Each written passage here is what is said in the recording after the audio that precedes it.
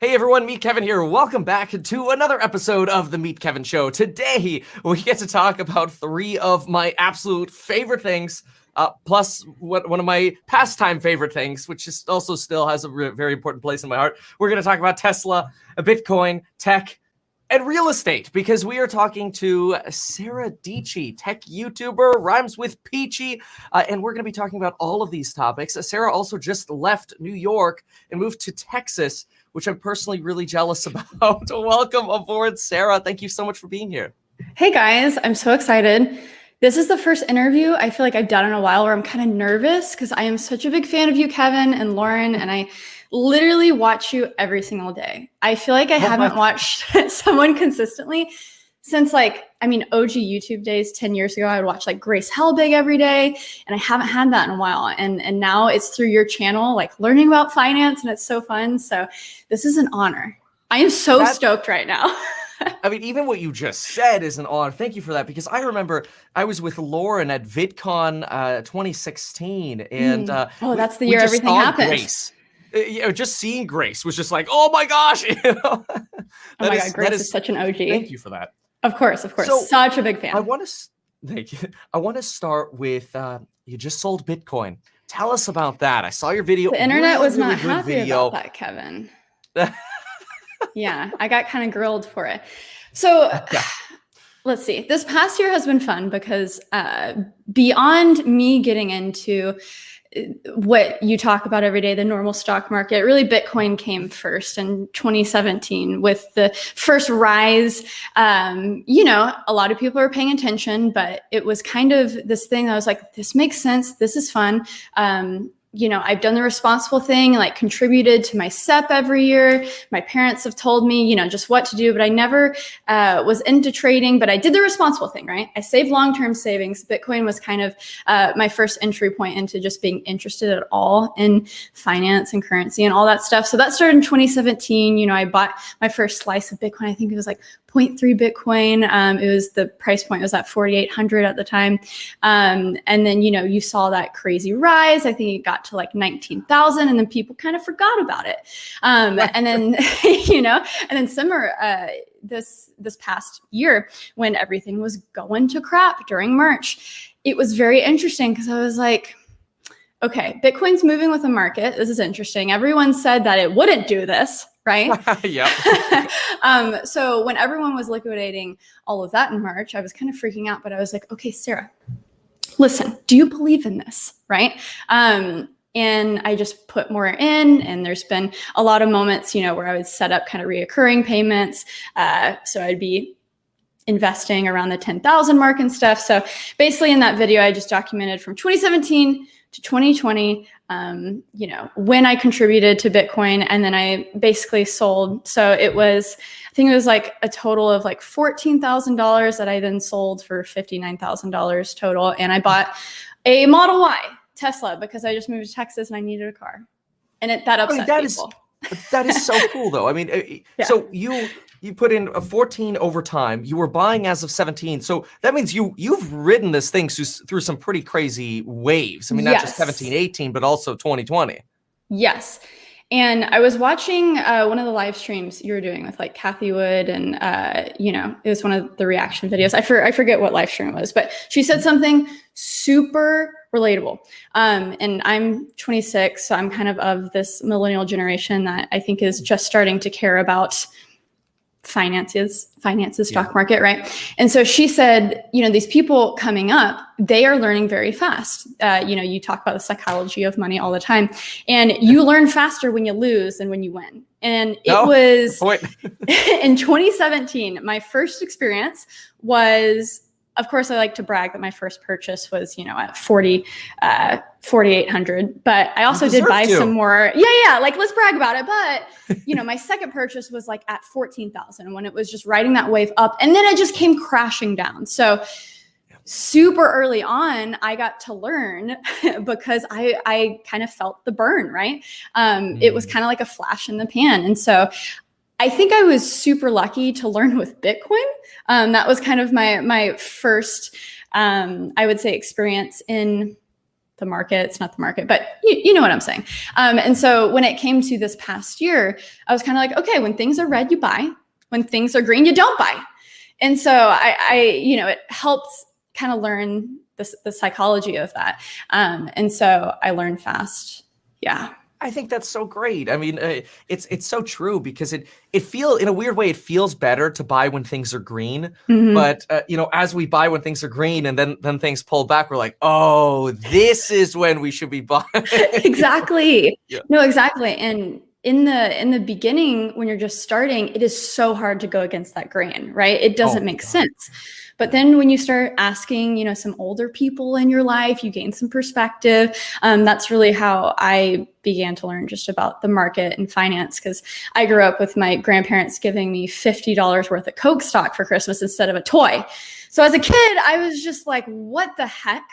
I want a toy. Why are you in, it went in my college account, which was great, but I didn't understand at the time, but I had kind of people around me that when I was ready, I was able to ask these questions. And, people who are older have a little bit more perspective. Like, look, there's ups and downs, but ultimately everything really goes up, and if we have kind of like a black swan event, like we did with COVID, and everything is going to crap anyways, if it's going to be like end of the world, then who's going to care about the stock market anyways? Oh, that is great. So yes, it's like, no kidding. You're waiting for this crazy event where like there's meteors and just like the world ends. No one's going to care about that Tesla stock you have anyways, but the 99% chance of like the world being fine eventually in 5 or 10 years, that's when it's going to pay off to actually just, put some stuff in. That is such a great a reference or analogy. I think that's awesome. Wait, so did you actually find you had supportive people around you? Because I talked to a lot of people. They talk to their friends or family about the stock market, and a lot of people out there just that's rigged. You can't play in that game. Get out of that. That is a super good point because so the more I learned about it, and luckily this is something that I'm a very passionate person. So 10 years ago when video editing was everything that I cared about, like nothing else mattered, right? And I think that's why I have gone on and had a, semi-successful YouTube channel, and that's great. So recently in the past, 2-3 years, when it comes to finance, and I'm actually super passionate about it, it's like nothing else matters. And that's why I've just been addicted to your YouTube channel and just the corners of the internet that you find it is super fun. And so really I've learned a lot from the internet, but I will say I'm lucky because my dad is so into this stuff. I think I showed briefly in my last video, like his office. He has like a crazy, probably, it's a little similar to you.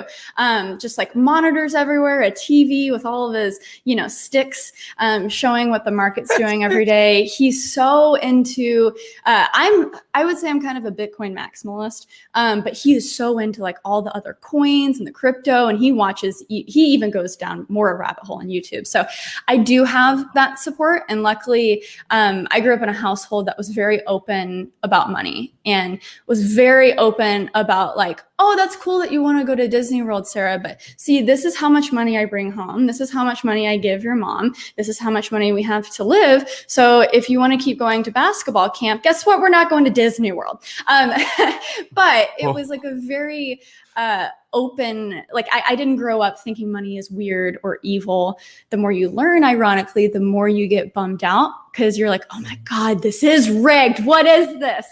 But you're like, well, if that's the way you think, you might as well get in on the action, right? I don't know. Yeah. So, I don't want to get too personal, but did your parents get divorced? No. Did I say something? Okay, gotcha. No. Because maybe it was just me in my head because you were talking about these open finances and hey, like this is the money we have and this is what we don't have. They were just super it just reminded good with me budgeting. of my childhood. Yeah. It reminded me of my childhood piece. And again, maybe this was just me imputing here. So sorry about that. My parents got divorced and I always had these I still to this day have these memories of, my dad saying, oh, we've only got 10 20s left. That's it. That's all I got because I just wanted another Bionicle, I just wanted another N64 game, Bionicles. Oh my gosh. Me and my brother, that's all we would do. Oh my gosh. You just triggered something. so deep inside. But they changed the bottles too. I got so mad because they used to be like really round, and they changed like it was. Oh. Yes, we still have some of those. That's so funny. No, and I don't want to pretend because I know your story, and I don't want to pretend that I grew up, without a lot of things, but we were just very normal, middle class. An analogy that I love that I heard somewhere is like, there's 3 types of middle class: a family that never goes to Disney World, goes to Disney World once, and then goes to Disney World every year. So we were in the middle. We went to Disney World once. So I don't want to pretend that, we were down to our last 10/20s or anything. It was a very normal childhood and awesome. I'm so grateful for it. But they were just very practical, and they were like, hey, if you want that PSP, like, let's go down, down to the new neighbors. They have some little kids you can babysit. I'll help you do that intro. So I'm very, awesome. I'm super grateful for how I was raised, because it's like, they just gave me the flexibility. But at the same time, it was like, hey, if you want something, let's correlate it with working. And I think that's a lot of the reason why I'm just like here today. So I'm super grateful. That's awesome. Yeah. And I mean, I love your YouTube channel. I kind of wish you posted more. Is it what's going on? I know. I mean, honestly, something really weird happened this past year where, of course, it was chaotic and the world was going to crap. So I dealt with some stuff of just like making sure my person was okay. There was some like mental hurdles I had to go through. But with that, I posted less, but I took more time with each video. And what I found is my channel actually did so much better with posting less. But I think kind of the audience and the people coming to my channel who didn't know me before kind of, they just felt that like, oh, this person spends time on her videos and she cares. And I got to really cover concepts that I'm excited about, So this next year, I mean, right now, things are super chaotic with the move. So I need to post more. But that's a lot about what this move is about. I want to work from home. I bet it's so nice for you to just like go over to your garage and start filming and then go hang out with your kids and Lauren, in the next second. So that's what I'm really focusing on right now is, okay, how can I work from home? How can I get like a good setup where I don't have to, where there's just less barriers. So I'm working on the quantity, Kevin. I'm getting there. Oh, good. Yeah, because I look forward to your videos. Thank you. Your tech reviews are awesome. Why after your last Bitcoin video, and we'll talk more about your Model Y as well, but after your last Bitcoin video, you said you got some heat for having sold. Do you think you'll go into talking more about cryptos, because you seemed really knowledgeable about what was going on with Coinbase, everything? I mean, I feel like you've got more research on this than I do, and I think it's awesome. I want to hear it. Thank you. I think personally, I won't dive in immediately, just because I knew before I made this video, because I'm such an observer and part of this community, but I'm not really, I make tech videos. So this is kind of like my side thing that not a lot of people know about. So that's why it's so fun talking to you. Half of it is I want to make sure I can come to the space with credibility and knowledge. I don't want to just like blow any smoke, because there's with the crypto space and with honestly the finance space as a whole, there's a lot of bullshit, Sorry, I don't know if you cuss. There's a lot of BS. No, it's we're live. Sorry. It's totally fine here. Good. There's a lot of BS, and I don't want to be a part of that, basically. So that's half of it. And the other half is because I'm a part of it, I know how it can get kind of toxic. And so it's kind of for like my mental health. I'm like, I am super confident when I talk about tech, when I talk about some of these things. And I knew with posting last video, I'm like, you just got to brace for the comments because they're going to be bad.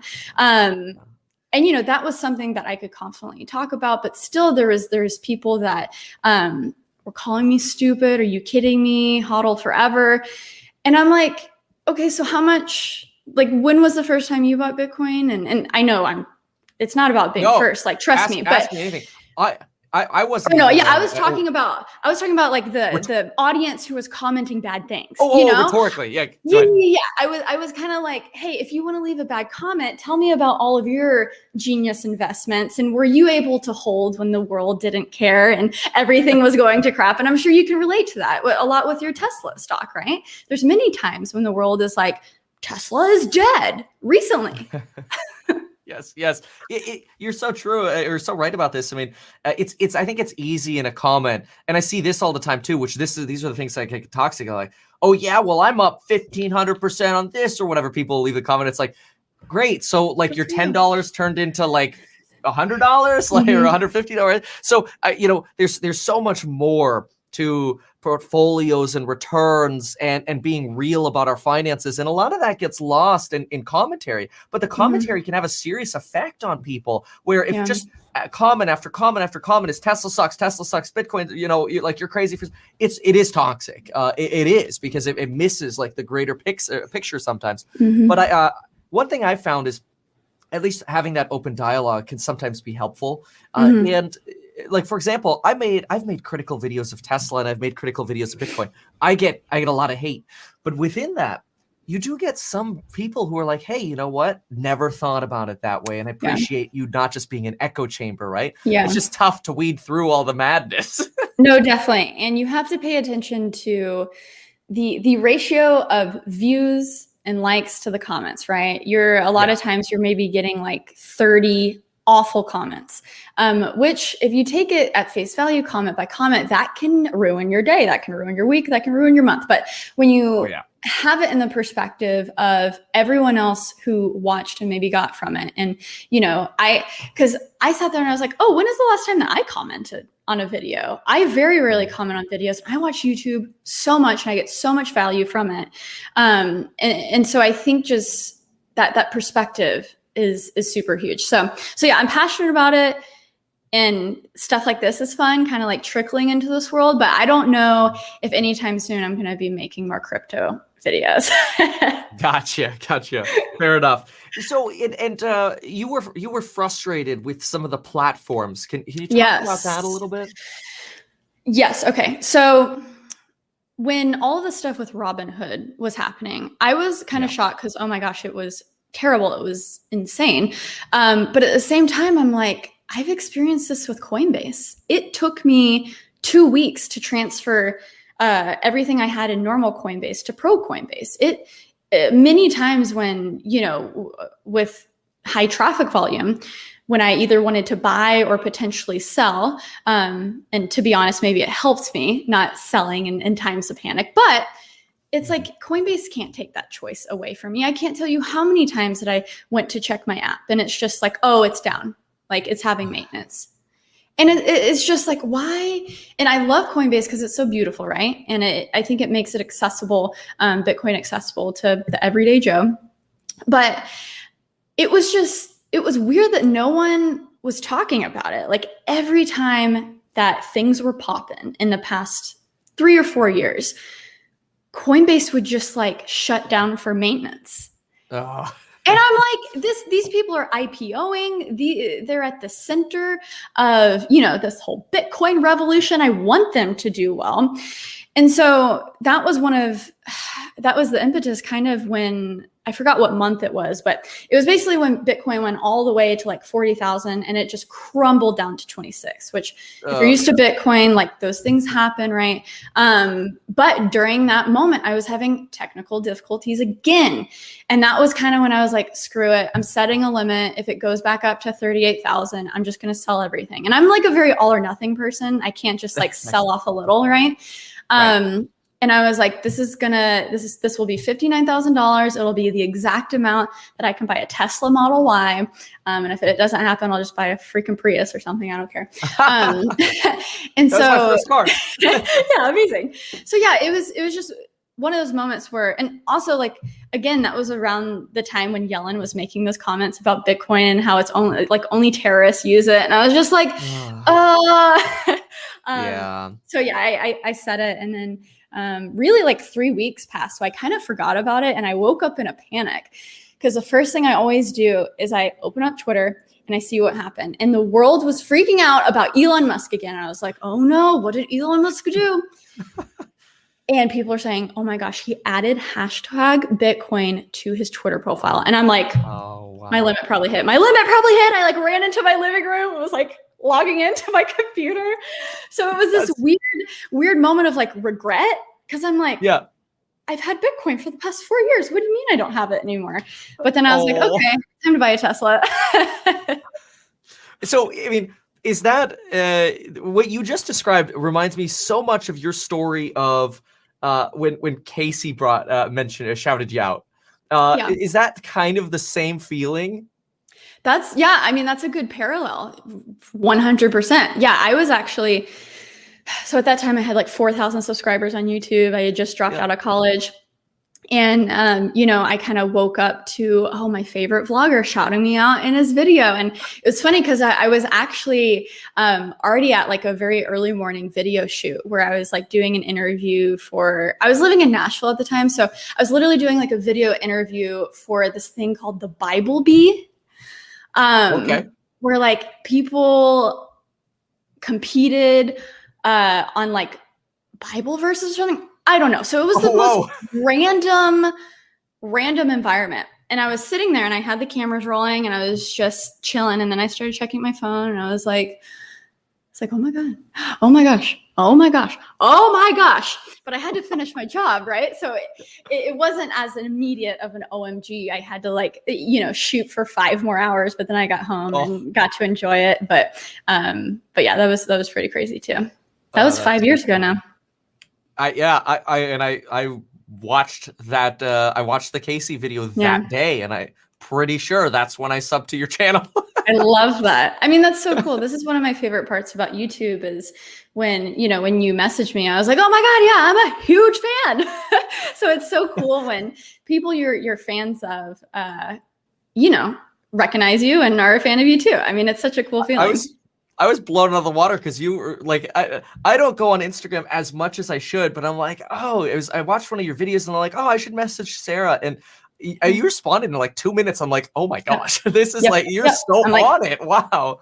Well, okay. I would like to say that, yes, I have an assistant and do this, but being a YouTuber, I'm slightly addicted to social media. So I don't know if it's, a symptom or the cause or whatever, but yeah, I'm on Twitter a lot. And Instagram. What do you like? Which one do you like better? Twitter, hands down. When everything happened, it's so interesting because Instagram, people are like, it's your highlight reel and blah, blah, blah. And I'm like, once the illness happened, I mean, I just stopped posting Instagram, but then I started tweeting like 20 times a day. It's funny how that stuff happens. But it's like, I don't have anything glamorous to share anymore. I'm not going to cool conferences and meeting up with cool people, but I do have a lot of complaining to do. So let's head to Twitter. That's awesome. I'm following you on. I just followed you on Twitter. I just started enjoying Twitter actually during the pandemic. So I feel like I had almost like a similar experience where it was like, it always used to be Instagram because it's like, like I'm at properties or these cool things are happening like you described. So that's so similar. Yeah. But the news on Twitter is fast. It's so good. So fast. And it's one of those things that if you don't kind of set some limits, it can take over your life. Because I remember at the beginning of everything, just the influx of not just the rumors, but just the speculation of how bad things could get. And I mean, honestly, that's what led to a lot of moments of me for the first time ever dealing with like real anxiety and like panic attacks. And it was bad. And I think that's why too, in the beginning of the year, you didn't see a lot of me because I was trying to like just be in a corner of my room and trying to breathe. So yeah, it was tough, but you pedal to the metal, man. Oof, posting 4 videos a day. I mean, you did it right. Yeah, I don't know if it's healthy though. It's become, at least during the week, it's become one of those things where I could literally just wake up at 6 and sometimes it's 6 or 7 at night and it's just it's like there are 2 more things I want to talk about, but it's like no, I gotta stop. It's like clawing me out of here. Yep. So I want to ask you on Bitcoin, you've made a good profit here. You got yourself a Model Y. You talked about in your video how you didn't like getting depreciating assets, but you think the Tesla depreciates less. Do you see yourself getting back into Bitcoin. I already am. That's the thing. Yeah, that's the thing that I briefly said in the video, but I think I missed that. Okay. Yeah. It was very subtle, but again, that FOMO, especially with something that I don't have super high conviction with a ton of stuff. And so Bitcoin is just 1 out of 5 things that I feel very passionately about. And so, yeah, immediately I basically got in at I think 42 and 44. And then I haven't bought much back into it after that. But basically I just set certain limits. And when it comes down, I buy a little bit more. And yeah, but I was just listening to the podcast. Oh gosh, I literally wrote down her name because I wanted to talk to you about it. One of your interviews with, what is her name? Lynette Zhang. Okay. Yeah, okay. That interview was so good. And I am so are you going to, carry your gold with you on an airplane? What are you going to do? Bitcoin is the new blah, blah, blah. But I was sitting there listening there and I was like, do I need to get some gold and silver? I'm this is the first interview that I was like, okay, how do I get gold and silver? What do I do to do that? But that was such a good interview. And also, I wanted to ask you one question. I don't know if you have done a video on this, but did you see Chamath's tweets about how basically inflation was good to shrink the wealth inequality gap? Yeah, he's wrong. Okay. Because I was I need to have an open mind. This person is 100 billionaire. He's smart. But I was how does inflation help poor people? I was so confused by those tweets. Okay, what was your first reaction with that? Well, I read it because I saw it. I saw it too. I have to go on a private browser to read his stuff, though. So usually somebody's like, "Hey, Kevin, can you look at this?" Because he blocked me. So I read his tweet, and I get the argument he's making, but I think he's really missing a few points. I was actually thinking about making a full detailed video on it, but generally, inflation increases the wealth gap because what happens is people who have debt on their real estate or margin on stocks, they end up getting returns on their assets, their real estate and stocks above what the level of inflation is, and their debt becomes much cheaper to pay off. Whereas it's people with consumer debt like credit cards, cars, or a lower income and no assets, they get destroyed by inflation. So I think he's potentially misreading the wealth gap charts. And so that's I think what the conversation will have to be about. Because I'm pretty sure the wealth gap exploded in a bad way in 1980 on. So I want to line up his tweets more with the actual data. Right. I would love to see a video on that from you because I was reading and I was it's a 4-tweet thread and I was like, okay, oh, this seems so wrong. What? And then he was going on how we could be entering a great period of shrinking the wealth gap. And I'm like, I would love for that to happen, but that doesn't seem consistent with what's been going on. But yeah, I mean, I'm all for shrinking the wealth gap. I think that's it's something that I think the way to really do that is help people who aren't invested in assets get into stocks, business, and real estate. Those are the things. We can include Bitcoin in there, of course.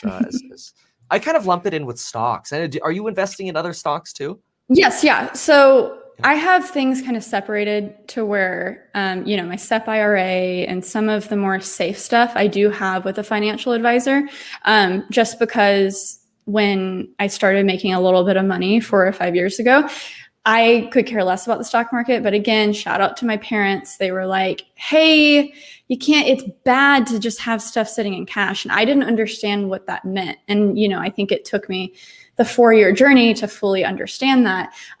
So I was lucky enough to even though I wasn't in it, I would talk to my CPA and he would say, hey, you want to maximize your tax savings, contribute this amount to your SEP IRA. I would give that to my financial advisor.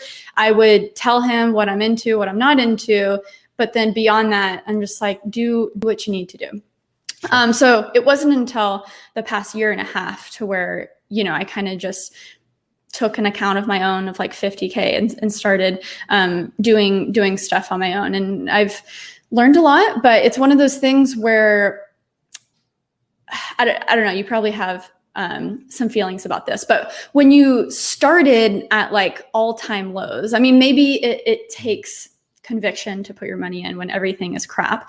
But when I was starting in kind of March, April, May, everything has just gone up. So I'm not going to sit here and pretend like I have the secret, because, you know, things are super frothy right now. And so hopefully people will be able to hold throughout now. And I'm just trying to have a long-term focus. So it's like the things that I'm investing in the stock market outside of Bitcoin are things that, you know, I think are going to be 20-year plays.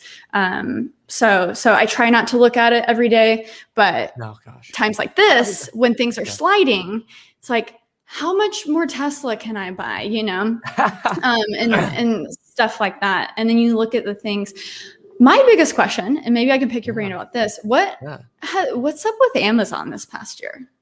Oh gosh, it's been flat since like August. I know. So are people just like, oh, this is already insanely overpriced, or what's happening? Because I feel like they rule the world with AWS and all this stuff. So I'm like, I mean, Amazon, Apple, Google, they're such great companies. They're just deemed so large already that I think how much growth can they actually go? You law of large numbers kind of thing. You've got these institutional investors. I call them weenie babies because they're very emotional.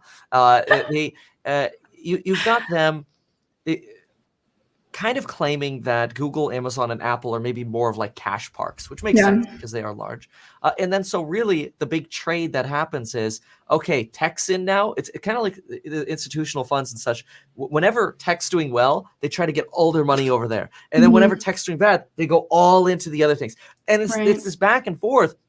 Fine, if you're an institutional investors, they don't care about taxes. They don't care about really anything other than making sure they don't lose clients. And when your mission is don't lose clients, your clients want to look at their bank statement and go, or their brokerage statement and go, oh, well, I know tech's been going down, so you better not be much in tech. And then they look at the statement, it's like, what are the value plays? Good. Yeah, good. You put us in the airlines. You put us in cheesecake and less Tesla. Good. Okay, I won't quit you this month. You know, like I feel like that, like demand from the consumer because of, you know, CNBC or whatever. And I'm not trying to blame them, but that demand from the consumer trickles up to the fund managers. They try to make sure they don't lose clients. So you have this insane cycle of like stupid rotating that goes on, and every swing gets mega amplified. And this is why you mentioned her earlier. This is why Cathie Wood, she's got to have like elephant hide as skin, because every time that rotation happens, she just doubles down on these 20-year plays. Yeah. But she gets ragged on so hard by society, just like everybody's bagging on her and making fun of her. And it's horrible. And it was interesting. I went down a rabbit hole of watching previous clips of her on CNBC and all these places, especially when she was giving that initial Tesla price target. And it is so fun not to just sit there and watch, you know, the host of these things kind of grilling her, but the comments of people being, she has no idea what she's talking about and all of this stuff. And I'm like, oh, this is like the ultimate, I don't even know what the right word is, but it's just when you have those blinders on and you're just focused on the future, it really does pay off, but it's so hard to do it in the current. She is like my hero. She is so cool in a world of just like all of these finance bros. I love Cathie Wood. If you need to get her on, I am so excited for that moment for you, Kevin. I can't wait. I'm looking forward to that as well. One day. But yeah, I mean, you're so right, because it's also in these times when tech, for example, is doing rough, or like the higher value, maybe the higher beta stocks are doing rougher. She's almost like this guiding beacon somewhere where it's like, no, stay the course. You know, it's like another person to look to. And whereas at the same time, you've got all these other fundies on Twitter or elsewhere going, the rotation is real. We're going all in on travel. And so it's like, fine. You know, like I'm not saying making money in travel is bad. That's great. Yeah. I want everybody to win, but don't bag on the 20-year plays either. Yeah. It's such a, what's the right word? Interesting, but exciting hobby to have. It's, I guess, more of a hobby for me. It's really your life. But one thing that I will say is it's never not boring. And so even though you're not supposed to wake up and compulsively check your account, like that's not a good way to build wealth, you know, people. Yeah. It's just fun. And it kind of does seem like a game. And you the more you learn, the more you do feel like, oh, why are these people like they, you know, these rich people don't deserve to be the ones making all this money. But then you just take a step back and you're like, okay, me complaining about this isn't going to do anything. So how can I be a small part of the system, even if you think the system isn't the best, right? And that's kind of what I've come to terms with this past year personally. But it's also fun. It is, yeah. And what you mentioned earlier, too, was so valid about try not to look at maybe your portfolio every day. Like, maybe see what stocks are doing, but try to avoid here because the emotional roller coaster could be something. Mm-hmm. And I like having things separated, too. Sorry for interrupting. No, go ahead. Tell me about that. How do you do that? I almost have, it's kind of like my play money is my personal stuff. I have enough in there to where it would make a dent if, you know, my bets paid off. But kind of mentioning having also a financial advisor allows me to remove myself from like the chunk of my money. I know you wouldn't ever do that because you're in it every day, but I have so much stuff that, you know, whether it's just a laptop review or whatever running my business entails, I can't sit there and really, really check that every day. So having that separation with that person with separate accounts that I don't check all the time helps me a lot to, you know, when times are tough, I'm not like, it just seems too difficult and hard to be like, take me out of the market. You know, I wouldn't be doing that. So that has helped me a ton, having that separation to where, okay, maybe the accounts that I'm investing are alongside my, you know, my checking and the stuff that I check often, but the chunk of it that I just need to not look at and I'll just keep adding to my nest egg is kind of over here. And I won't worry about that, you know? Yeah, it's brilliant. Yeah, absolutely. Just set it and forget it almost. Yeah. Did you notice, by the way, you mentioned gamification. For some reason, YouTube put me trending on gaming twice on stock videos. My gosh. I mean, it makes sense. You know, that is so funny. What were the videos?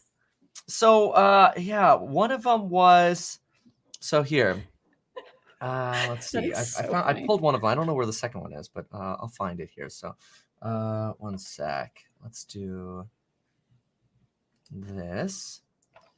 And then here you go. So this is one of them here. Margin update and selling stocks. My market crash problem. Number 45 trending for gaming. And then I'll pull the second one. Yeah, so that was one. And then I think the other one I put on my community tab. And I'm like, what? Is there like an overlap of users as to why the algorithm is picking this up? You know, I mean, it makes sense, right? I mean, maybe. Yeah. Take a look at this. So here's the other one. 38 on gaming. Fed just pulled the rug on bailout. How bad is I'm holding a newspaper? Like, what? Oh my gosh, that is so funny. Wow. So yeah, it kind of relates though to like the whole thing that we hear in the media all the time, like, oh, the gamification of stocks to get our fireworks and Robinhood. Are you ever going to go back to Robinhood, by the way? I never started. So I didn't trust Robinhood from the start. I'm sorry. They from the beginning, I just didn't have good feelings. Like, I don't want to sound boring, but I use Fidelity for my personal stuff. It's not like the sexiest thing, but it works. And then I use Public a little bit to I essentially put like $3,000 spread out. It's kind of like my own like tech index that I just don't add to, that kind of like gives me a pulse on like where things are. And so, yeah, I do have kind of things separated like that, you know, in different accounts. But yeah, I never even started Robinhood. Okay. Are you going to? No. Nope. What about gaming though? Do you game? Okay, so Halo. That was my thing.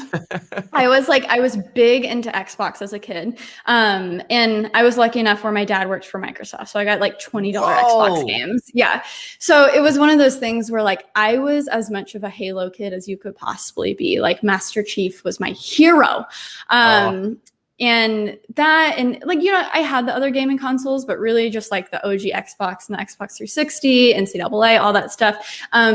But once you get a job and you grow up, it's so hard to keep up with that stuff. But I know you still game a little bit, but I got a little bit into Cyberpunk, but I am so bad at mouse and keyboard. So I have the new Xbox. So I've just been playing the Master Chief collection, kind of doing the campaign from start to finish. And it's so nostalgic, and it's just, it's like pure happiness. Oh man, that's so amazing. That I should do that. Yeah.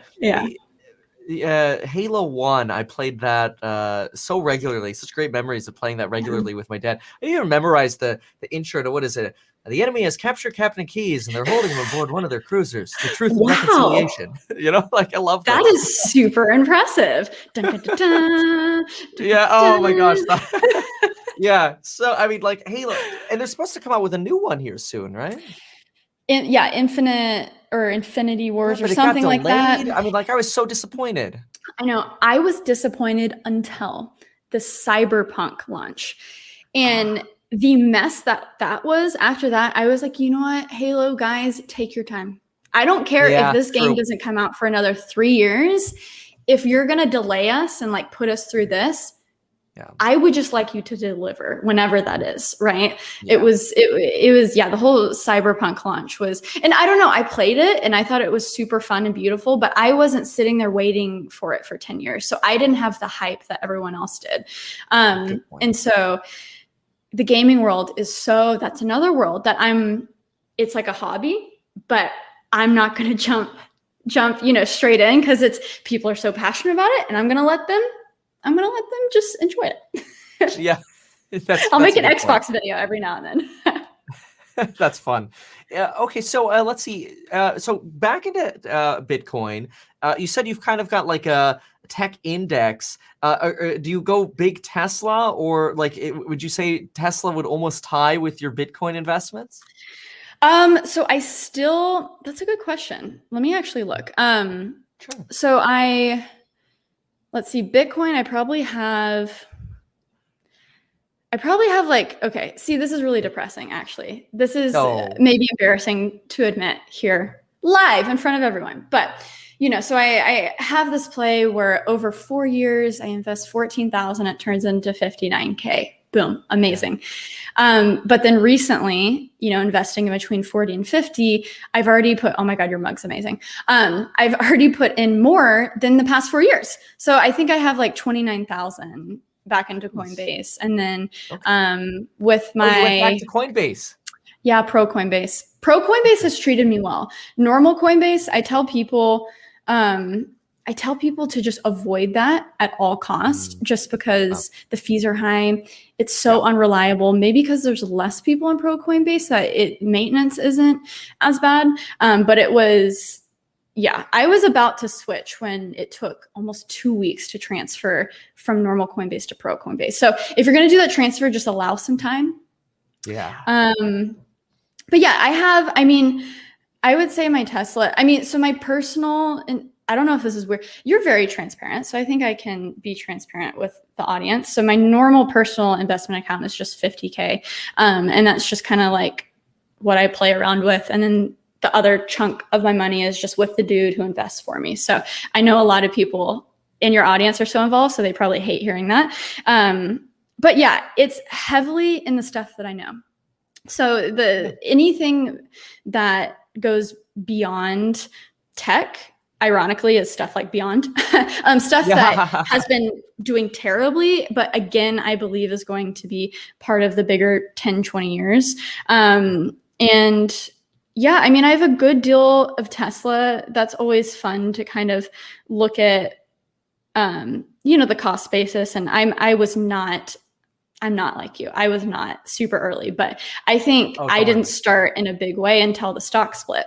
And people were freaking out around the split. And I was just like, I mean, this seems like it's going to do very well. So that's when I put the majority in. And then recently, and then, yeah, just like Shopify, NVIDIA. I have a little bit of ARC, but I have the ARC that I'm not into, like the genomic stuff and the fintech.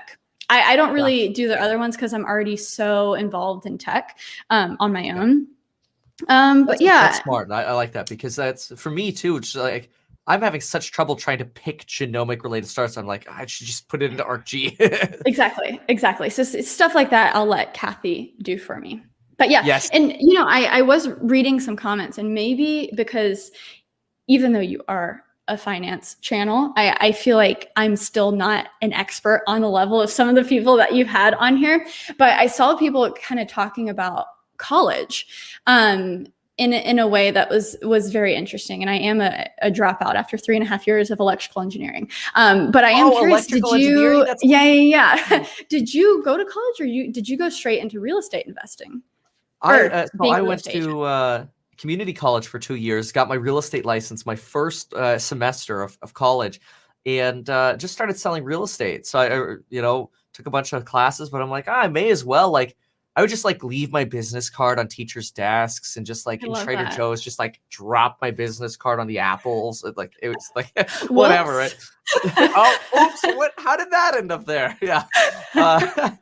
I'm pretty sure the employees got to the point where they started following me around and like picking up after me without saying anything. But anyway, I went to community college, then applied for Berkeley, Santa Barbara, and UCLA here in California, and then throughout, like, I'm like, if I'm going to apply for colleges, I should apply for Harvard too, even though I had no business applying for it. I did not get in, but I got into my California schools. Yeah.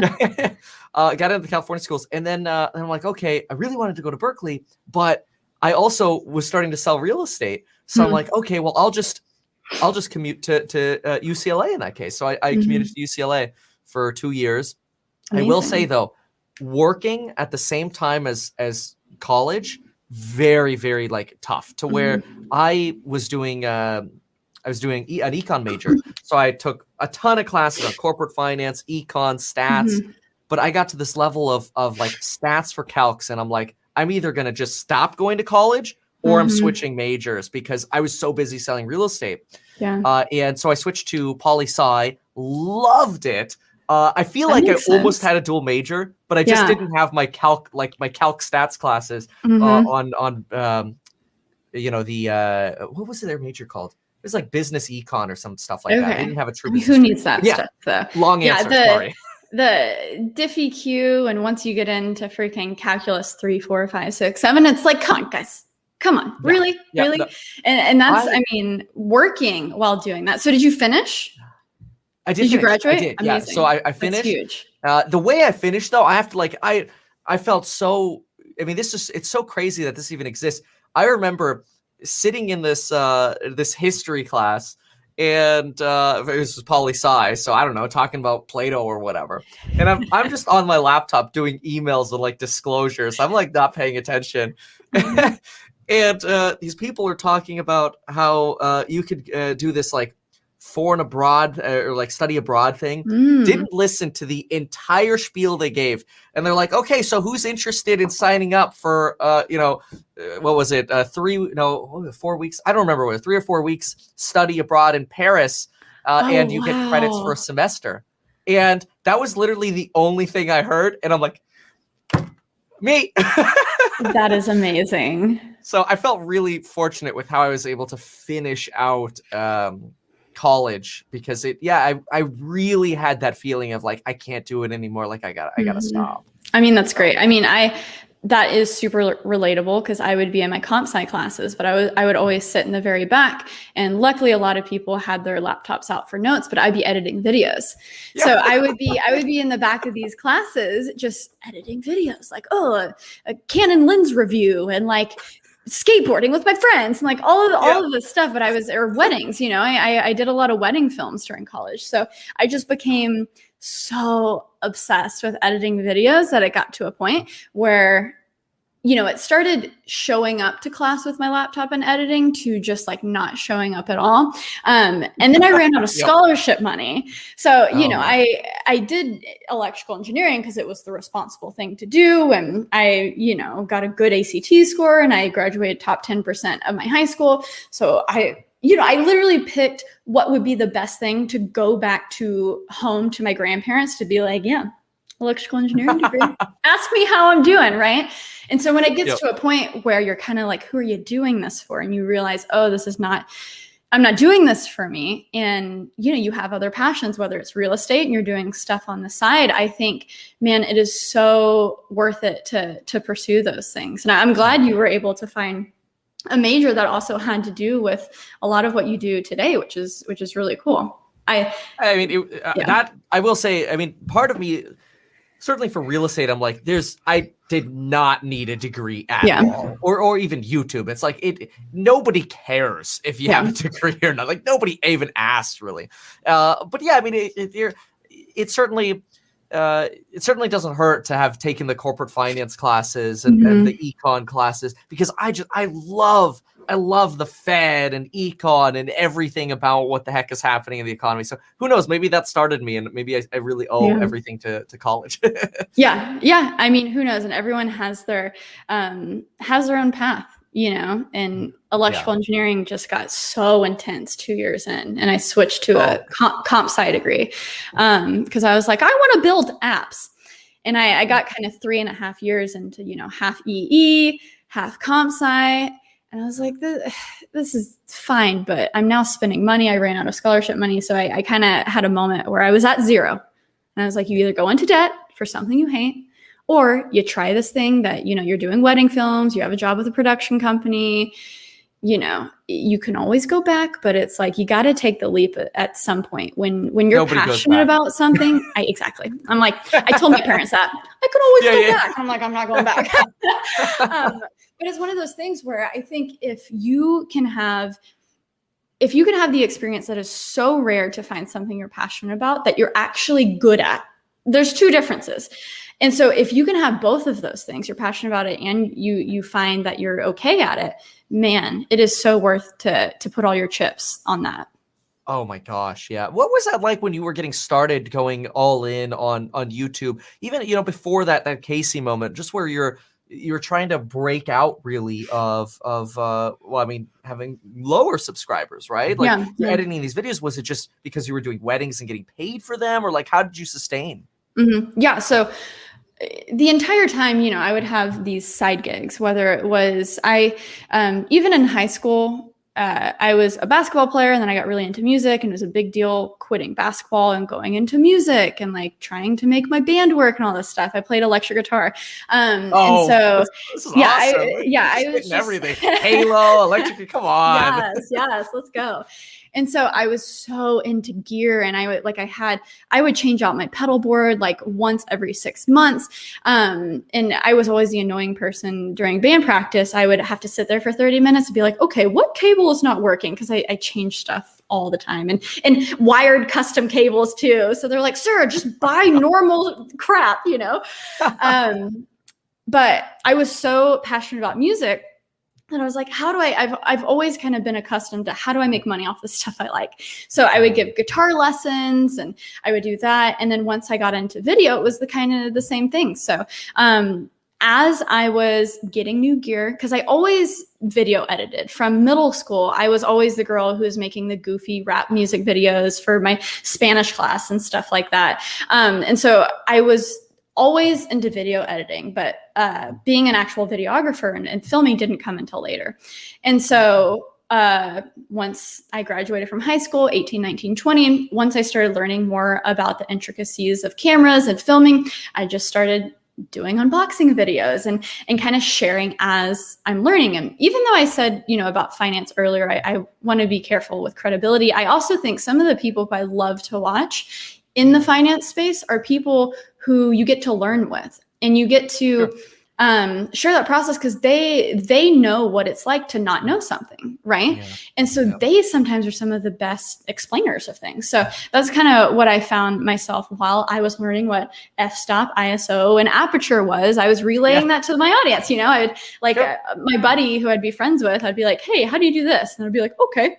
Turn on the camera and be like, hey guys, I'm going to teach you what f-stop is today. So that was kind of just how I started, but I was, again, still doing wedding films and corporate. Like, I talked about doing the freaking Bible Bee video. I mean, there were so many random jobs that I had where they just needed some nice cameras and they needed an interview edited. And so that's what I did on the side. And I was doing a lot of these searchable content videos, whether it was camera views, lens tests. What a big thing was in 2014, 2015, everyone would do unboxings, but they wouldn't actually show you what it looked like. So back in the day, it was unique to not just unbox it, but say, hey, I'm going to go outside and shoot with this camera or lens. And so it's kind of just finding in those moments what's unique when you don't have a ton of built-in audience, how, YouTube is built on the world's biggest search engine. So how can you appeal more to the searchable content? And people will find you then, and then you just sprinkle in your own personal stuff. And then you end up, building an audience. That's incredible. That's you just kept pushing on it. What do you think? In your last video, you talked about NFTs, and you didn't seem too optimistic about those. Can you talk about that a little bit? Yeah, I love when artists can make money. So I have a few friends, and I will say I've been following people since. When I was describing, me and my buddy would be like learning cameras with each other, 8 years ago. We were also into VFX, and people had an awesome Vimeo. If anyone still knows what Vimeo is, but he did a lot of cool, visual effects. And he had there's a really cool video called like Virtual Machines, and he would animate and do some really cool stuff. So he was one of my inspirations. I thought at one point I was going to be like a show title visual effects person. I was obsessed with that. And then I learned After Effects and I was like, nope. And so it's really cool to see an artist who has so consistently shown up and is so talented. It's not just sometimes when trends come along, the wrong people get attention. And so I am so stoked that the NFT movement is being led by people, because I can't think of anyone like more deserving. So I think that's awesome. I see a lot of my friends who are just insanely talented digital artists finally being able to monetize their art. Am I buying NFTs? No.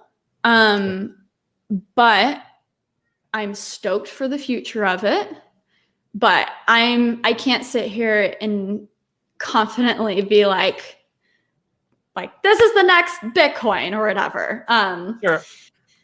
So again, last year I literally took all of my Ethereum and just put it into Bitcoin, because I was just like, I don't believe in anything besides Bitcoin. But I know guys, there's other coins, there's other infrastructures. It's the bigger technology, blockchain. I get it, but yeah, how do you prevent yourself from getting distracted? Because there is such a movement towards not just other coins, but also, there's so many NFTs. New York Times, this is so bizarre. I was reading towards the end of the day, usually I look at the paper, which I know sounds crazy and old fashioned, but it's like a permanent register of the stories that I didn't catch up on. Right. Yeah. And so I was going through and I'm reading this one on Thursday, and it was the Thursday New York Times. And in it was like, we're going to sell this article, like this column we're going to sell. We're going to start the bidding at like half an Ethereum. And we're going to sell this article or column as an NFT. And I look up the website, and when I was reading it at like 7:00 on Thursday, it had already sold for $565,000. And I'm like, what? What? Yeah. I feel like I'm missing something here. I don't know. I get it. You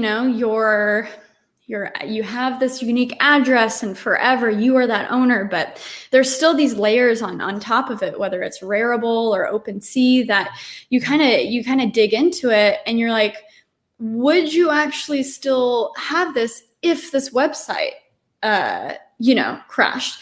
This JPEG, it's like it's literally the level of the website with a lot of these things. So I think I still need to learn more about it, but just what I've read and what I've researched about it, it doesn't seem, it's just going to take time, and it's going to be super frothy as we reach maturity, and a lot of rich people are just having fun. They can have their fun, go for it, put money into artists' pockets. I'm down for it, you know?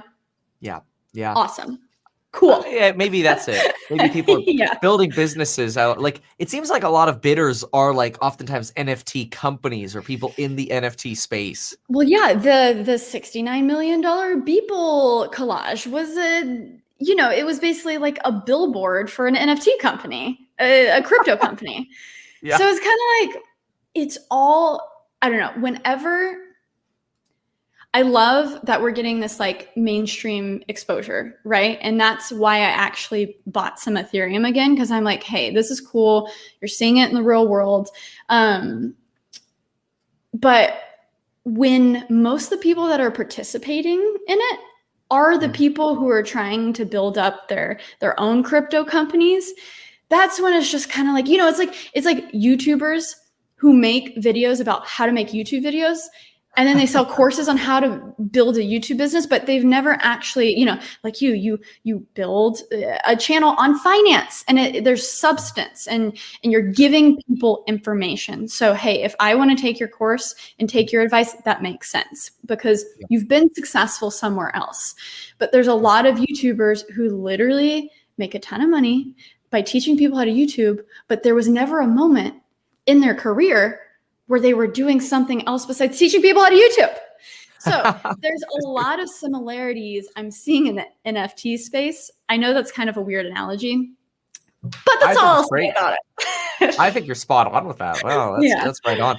So it's just like that the raise of the eyebrow moment, right? Yes. Yeah. Yes.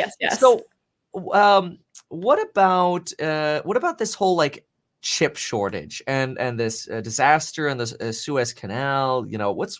How big of an impact is this? Like, are you having trouble getting products to review? What are you seeing out there? You're so ingrained into this tech world. Well, I mean, already what we're seeing with Apple, usually they have a March event, and so we're already seeing a lot of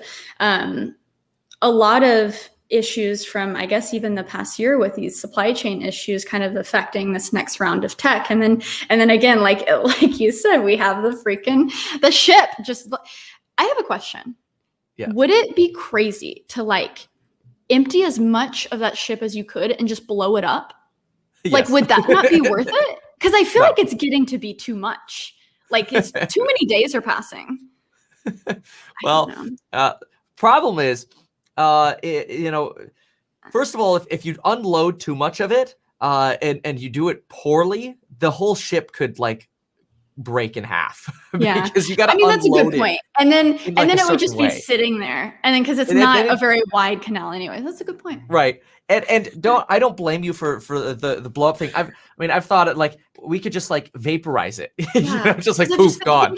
I'm like, this just seems like such a bigger issue than it actually is, and just the every day that it sits there, I'm just like, because even we were shopping. Big issue, even recently we were shopping for cars, and they not just Tesla, but we were just at Toyota, and my fiance John was just trying to get a car, and they were talking about the chip shortages and how they don't have a lot of these cars and I thought it was like a tactic. I thought I was like, BS, you're trying to get us, and then I learned it's actually true. And I'm like, oh, this could be an issue.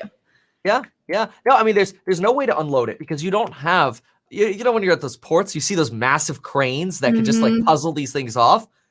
I don't have that. Yeah. You blow it up. It'd be cool if in some way, if you could just vaporize it, right? But with the exception of the fact that there are a ton of live animals on it, so that'd be an issue, right? I didn't know that. Okay. Yeah, it's big problems. There's a whole variety of stuff on there. But anyway, if you blew it up, you probably just anything other than unlodging the ship would probably just dam up that canal to where that canal could just shut down for months rather than and see that could be 10 days. This is why I'm not solving this problem. So no. Good luck. No. Good luck, everyone. But what you mentioned about the cars thing, I was just reading about this too, that like a Ford dealership, they're like, usually we've got like 200 trucks on the lot, which I'm like, oh, wow, that's a lot of inventory you guys have to like wash every week. But they're like, now they're down to like 18. And it's all because of this chip shortage. I'm like, wow, this is like, I mean, people think it's just a chip, but you know, and it's just a chip shortage, or you know, all these things combined, really, because you got chips coming through this area in here anyway. But it's really these little bottlenecks ripple through everything, and so you saw it too. Yeah, and so not even just in real life, but even in the tech space, for the past couple of years, we've had a lot of issues with graphics cards, with mining, and I'm a fan of Bitcoin, and I'm a fan of, I think, the future of decentralized finance, but at the same time, it's like actually getting in the way of people like being productive and building good computers. So it's one of those things where we might be headed towards a time that there will be 6 months to a year where maybe you can't get your hands on that laptop or that gaming PC. And it is, on one side, I'm like, okay, we're fine, right? iPhones got boring 3 years ago. Samsung phones because I stopped making a lot of phone content, because it's just like, we're good, right? Like, our phones are good. We could probably have better battery, but that's really all that's on my wish list. The cameras are great. Like, I'm good. So on one hand, I'm like, I feel like on the phone side, I don't think we'll be missing out, but all these cameras I get and all this footage and encoding and decoding, I'm like, I feel like I got to update my CPU and graphics card like every single year. So I don't know. We'll see. We'll see. Yeah, no kidding. I mean, I feel like if I don't have like and it sounds so crazy, but it just seems like after a year, the Apple devices you have start slowing down. Like, yes. Apple somehow has figured out how to always get us to be part of that upgrade cycle. Yeah, no, exactly. And it's so, I guess because I'm in it and I make tech videos, it's easy for me to hype up features and be like, oh, this is so worth it and blah, blah, blah. But once you zoom out and you start looking through the eyes of my parents or my brother who aren't really in the tech world, you realize that, like, okay, I don't think it would be the biggest deal if things slowed down, but everyone always wants the newest, latest and greatest. And I think that's a big complaint about, like, I get these complaints in my videos all the time, and tech is like, oh, why do we need this? And it's not as much, hey, I'm trying to convince you who bought a new iPhone last year to upgrade this year. It's the fact that when someone is in the market for a new phone or laptop, they want the 2021 version. So it doesn't matter if it's like there's just a few tweaks. They don't want last year's version, even though it'll be fine. You know, they want the latest and greatest. So I get it. You know, I get why these companies put out so much stuff. And I think that's the reason. Because it's like, if you want, I mean, buying a new car is dumb. But, you know, if you try to charge a new car price when it's a 2019, that just, it doesn't make sense. Anyways, you know what I'm saying. No, you're so right. I mean, sometimes, you go to these dealerships. Like I remember one day I was looking at Mercedes Sprinter vans, and this was like 2019 for your family. Like, family of 7. Oh, I would love that. But this one was cargo. One day I would love just a Sprinter van, and I want the bus configuration where you have the door handle that goes psh, and just like all the kids could come running out like that. Yes, goals. I love it. But it was like 2019, and I'm looking at Sprinter vans, and they're like, "Oh, well, we got this 2016 here. It's new." And I'm like, "What do you mean it's new?" It's like, "Yeah, it's just been sitting here for a few years." Wow. Like, okay, you get in, and like the plastic is sticky because it's just like melted a little bit. Oh my gosh, I'm telling you, buying a car, because I've been in New York for almost 5 years, so I haven't had to deal with it, but it is such a terrible process and so slimy. I mean, buying a Tesla was fine because a lot of it's online. But again, when I was going through the process with my fiance, you just have to sit there and talk to these people that just, they mark up the price. You know, you read an ad on either your phone or a newspaper, you're like, oh, that's a great price. And then you go in with that offer and they're like, oh yeah, we don't have those cars here, but here's one that's $20,000 more expensive. It has a couple more features. Yeah. I'm like, come on, guys. That's so true. What do you think about, I want to talk about like Tesla robo taxis and like full self-driving. They should honestly give you the full self-driving data. I mean, that'd be awesome for you to be covering that. It would be so cool. It's one of those things where you can love Elon and Tesla so much, but that's just their biggest flaw is the teasing that they do. It drives me insane.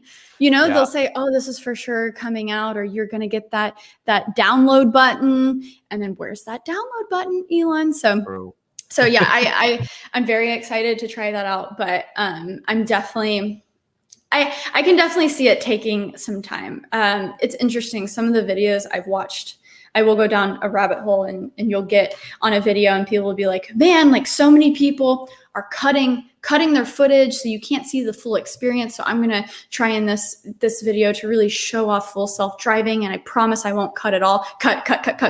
Okay. So wait, what? And they'll literally try to explain how their video is better, but then every turn that it takes, they cut it and they only show driving straight. So I don't know if you have a good full self-driving video or channel that you watch, but a lot of what I've watched, I'm just like, why aren't you showing me what I want to see? Maybe it's not up to par. Yeah. But it's I want to see the turning, True. They're out there. But I have to say, maybe I'm not, maybe I haven't noticed because I haven't been looking for what you're saying. Because let me be full transparency. I've looked at maybe 5 minutes of full self-driving videos. Mm-hmm. So you could be totally right here. And it's mostly because I think I'm just like hiding a little bit from looking at it because like I just want it myself so badly. Yeah, that like, and it's tell one me of those, when I could use it. Exactly. Well, not just that, but it's also one of those things that is messy until it's not. It's like I almost don't want to look because it's something that I feel like has to be more than perfect for it to actually be in the real world. So it's kind of scary, but I think I fully am on board. I mean, I like driving, but I'm totally on board with robots can drive better than we can. Because you look around, especially here in Texas, and just they're going 60 miles per hour and everyone's on their phones. And I'm like, guys, come on. We don't have that law here because I know in California you'll get a ticket if you're on your phone. Yeah. But you don't get a ticket for that. You just get in a crash. So it's one of those things that I am looking forward to, but I don't believe in their timelines. But that's why, Tesla stock just keeps going down, and people are freaking out. But it's like, I'm going to keep buying here and there because they flip a switch and they become Uber and Lyft. So, just waiting for that moment. Yeah. Touch on this, the Texas, New York thing. How has that been when you left? This was so you in New York.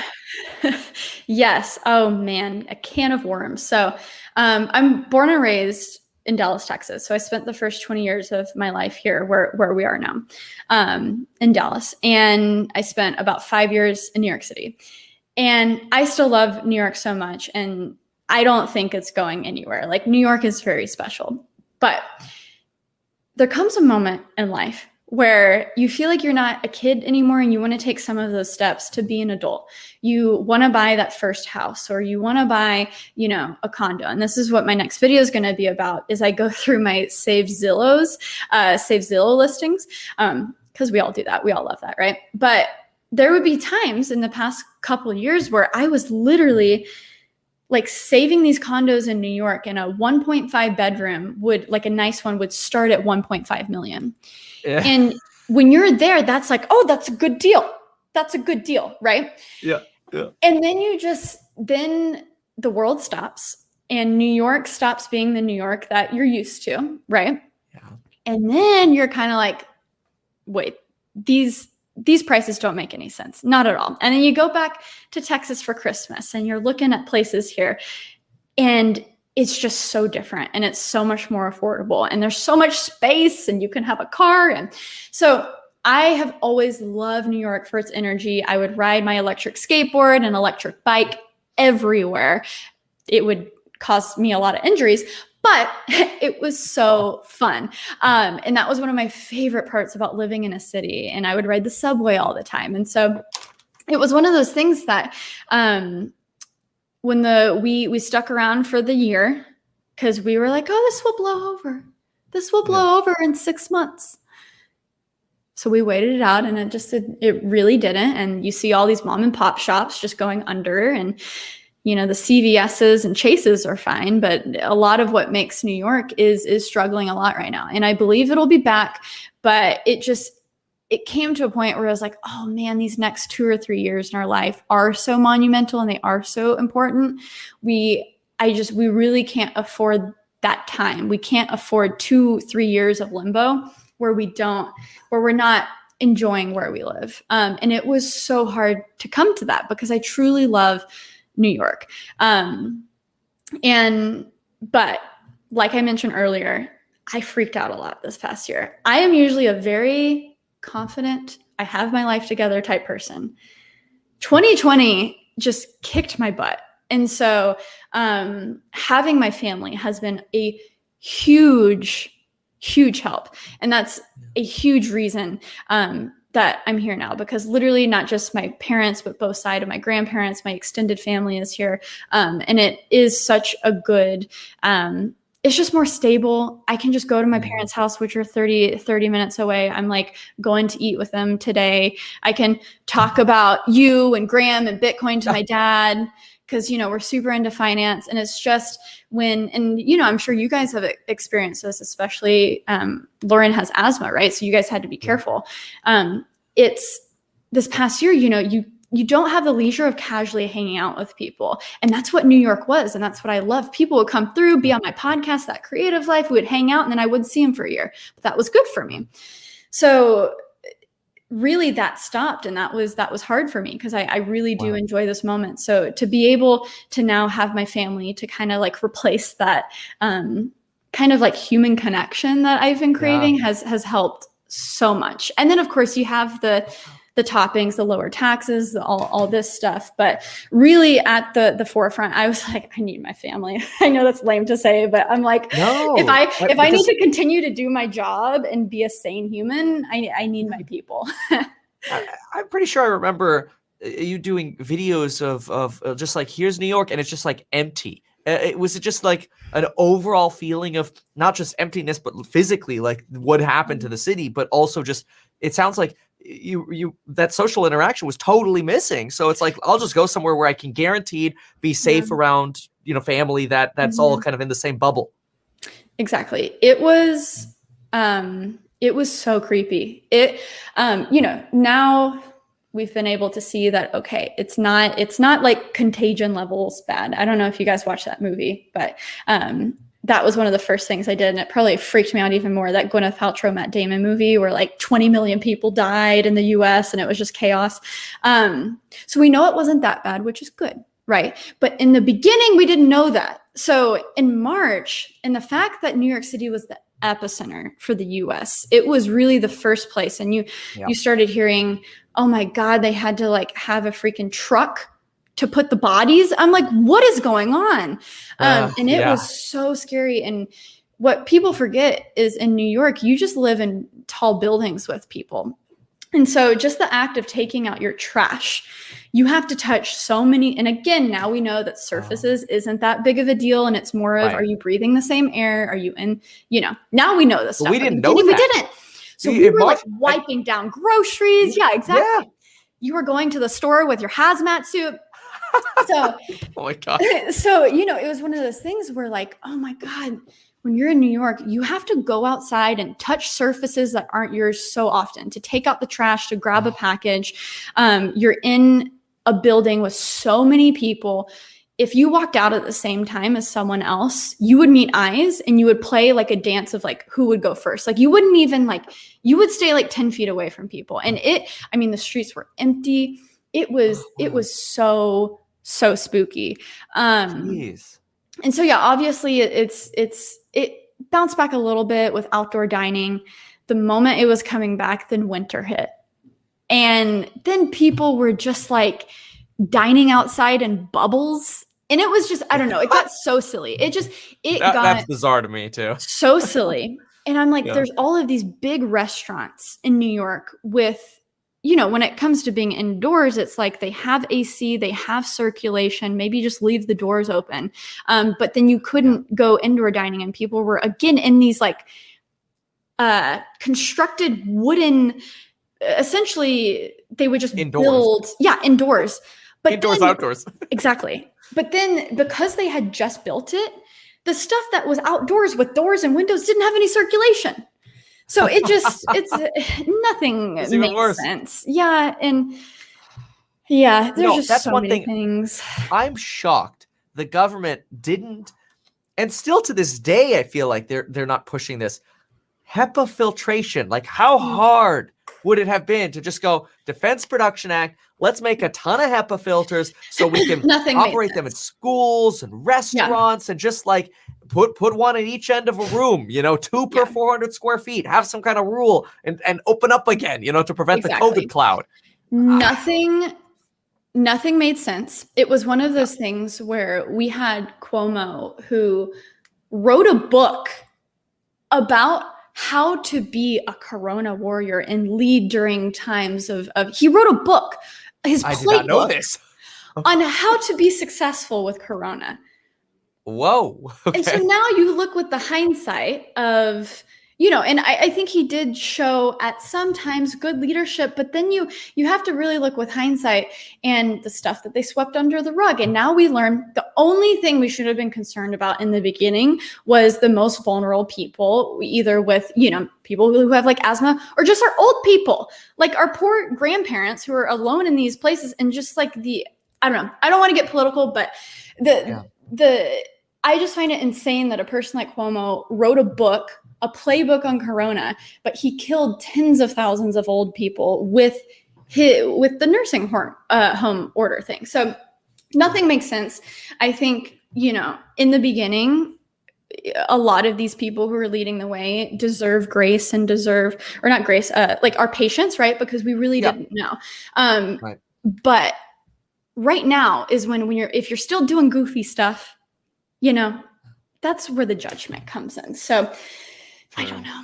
I don't like talking about politics, so I'm sorry, but no, that's fine. It's hopefully it's just we get to this herd immunity, whether through vaccination or enough people getting vaccinated. It's just like, get us out of this, because I cannot wait to go back to normal and like travel. Yes. I'm so excited for that. I'm so excited. I don't know if conferences will ever come back again, but I want to see my YouTube homies. I just miss people, right? So I'm crossing my fingers. I think they've got like a Bitcoin conference or something like that coming up in Miami in June. Yeah. Oh, I think I saw people drag Chamath and someone else. Is that what you're talking about? Is he speaking? Yes. Yeah, June 4-5. Is it June 4-5? June 4-5. Yeah, June 4-5. Michael Saylor, Jack Dorsey, Chamath, Tony Hawk. What? Yeah. And then that's cool. Some of the connections. Can I ask you what you think of Michael Saylor? Probably not, because I don't know enough. I just I hear a lot about him. I mean, what are your thoughts? I think he is in such a good position to really evangelize about Bitcoin to big corporations.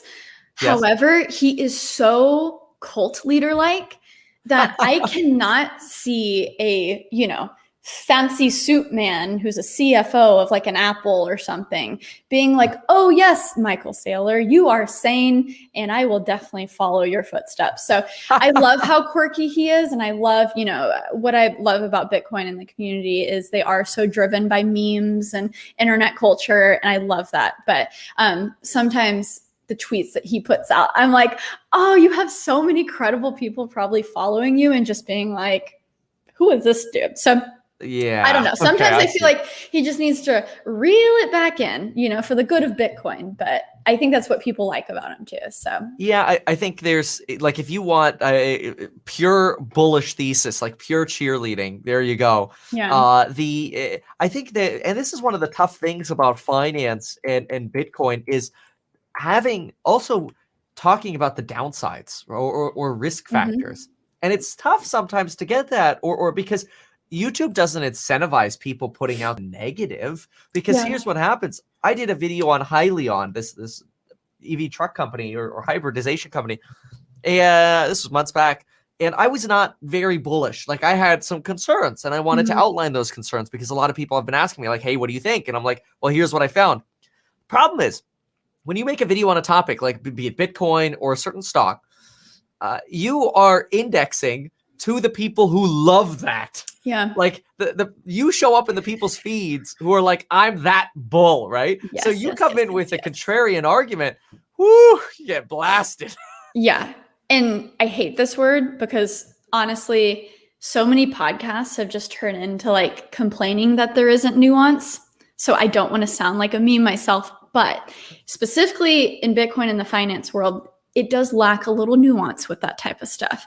And I think in order for things to really get mainstream adoption, you kind of have to face head on those frustrations or those questions that people have, because you have to like allow people to explore and learn, because if you just steamroll over them, well, they're just going to be like, well, no, I don't want to participate in this. You know, you have to kind of allow that journey. So, it's one of those things where you kind of have to endure the comments, endure the pain. But those types of discussions, when you do discuss things like that, I think age well, right? Oh gosh, yeah. So. And that's a reminder for everybody to hit the like button, because if you put the word selling Bitcoin in a title, potentially, it's almost like anytime I cover like a Biden press conference, the like ratio is just, and then it makes me feel bad, but it's sometimes it's just the topic, And this is what I want people to practice. And again, I never get political. I like tech. I like finance. I like to stay in my lane. But when it comes to politics, and I think we've had a good, I hope you can still monetize this video when I say their names. Oh, don't worry about it. Okay. Okay. I got 10 more videos to make. It's good. Good. So I think this past year or past 4 years with kind of the Trump and the AOCs, I think we've had good practice. And what I've had to practice is to just not get worked up with every single little thing that someone says, because you have to realize that, like, and I know people are going to hate me for saying this because who you elect does change things, and it does have an impact. But like that one thing that those people who are super passionate tweet about every single day, that one tweet probably isn't going to impact your life. And you can still go out and live certain parts of your life, right? And really, it's been sad, but these past 4 years, I've just seen a lot of friends kind of just disappear, and also just get angry, like so angry. And I get it. There are things to be angry about. And I love that people are passionate about making a change in politics, but you can't let it run and ruin your life. And I mean, that's what I've seen. And so it is super hard to make. I admire the way you do it, because I think you do it in a very balanced way, in a very informative way. And I think that does more help to everyone than it does to sit here and be like, blah, blah, blah, blah. I can't believe Harry Styles wore a dress, come on, guys. It is incredible. I almost, like, as much as I love social media, sometimes I wonder if it does sort of promote divisiveness, possibly not even at our own doing, but possibly just because of the way the algorithm it caters content to us. Like, for example, I had Lauren Southern on. She has very, very, very strong political views. And my goal is, okay, this is my test. Like, if I can stay 100% neutral here, I'm happy, because that's very difficult. I think I did very well. I held the line. Yeah. But the amount of vitriol that sometimes comes up, it's incredible in the commentary. And I think partially maybe social media perpetuates that, because I see, for example, there are like only left-wing channels, and then there are only right-wing channels. And they're both, if you get promoted one, you don't get promoted the other. Yeah. And that's the thing. You don't get rewarded for seeing both sides. And that's why you don't see a lot of that, because that's not interesting. People want to play for their team, right? And so yeah, that's why I never really talk about it. Cause I'm like, you guys aren't going to like what I have to say. I've voted for both Republicans and Democrats. That's not sexy, you know? So that's why I usually shut up about it. And that's, I've probably said too much. I have said too much. No, you're perfect. So what's the, so tech as the unifier, do you think you'll jump into, we're going to see a big Tesla review, and like what's the next future for you in the tech channel? Because I love it. I've always wanted to, not to like infringe on anyone's space, but I've always wanted to make tech videos. I've never done it, with the exception of like the Matterport camera, but I'm just like, I have such a passion for it, but I just watch it more. You totally could. So maybe I should do some more finance and you should do some more tech. And maybe this crossover is what people have been waiting for. But no, I mean, and it's so interesting seeing how you've transformed your studio this past year too. And that's why I'm so excited to like potentially do a video about that with you. But you obviously know what you're talking about and understand tech and, dealing with cameras and how to make stuff look good and do the live switching and all that stuff. So I think you should make some tech videos. But yeah, I'm definitely going to, there's always been a thread throughout my channel of what I'm personally into. So I'm not going to be as professional, or like, I'm not a journalist. I never call myself an unbiased YouTuber, because I'm like, you guys are here for my biases. Sure. So what I like to talk about is, of course, I got really into laptops because that just, crossed my path. But, oh my God, I lost my thought. Oh yeah.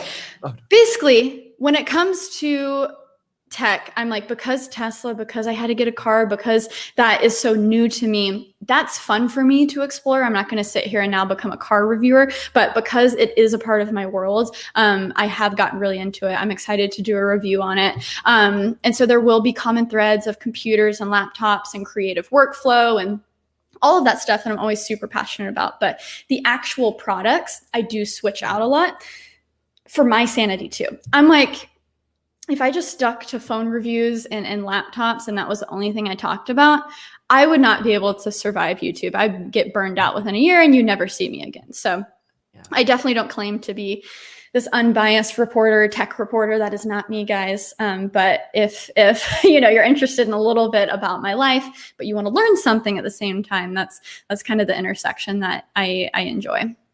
Yeah, it reminds me. I miss seeing you at the events. Just like those your first impressions. But obviously, with COVID, we haven't had those events. How'd you even get in on all those? Man, I love talking to people. I haven't done a lot this past year, just because again, you lack the in-person events. But I've always been very curious and I like learning through people. If I'm into something, I'll find an expert in that field and I'll have an excuse to talk to them. I mean, my podcast, That Creative Life, has like over 120 interviews of just experts in people's fields. So that was a really selfish endeavor for me. And so I haven't posted a lot because honestly, you're doing such a great job. And I think I need to revamp.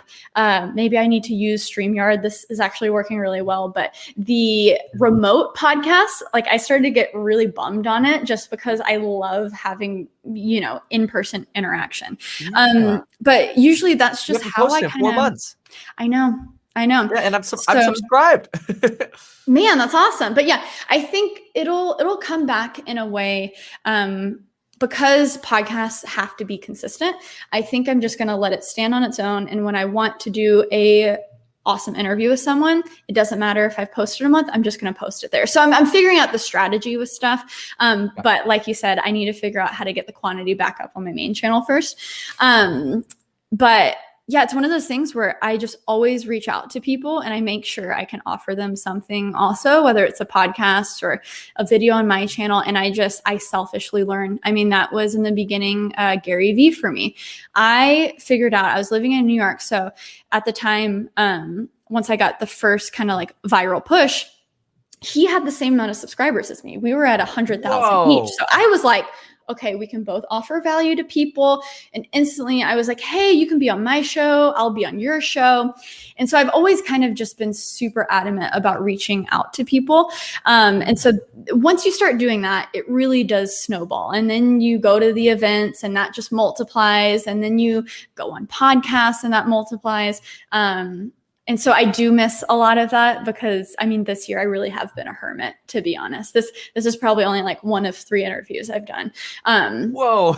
but yeah, you're literally the only person I watch every single day. So this is so fun for me. Like it feels like I'm on, I don't know. I feel like I'm like on a show I watch every day. It's so fun. Oh.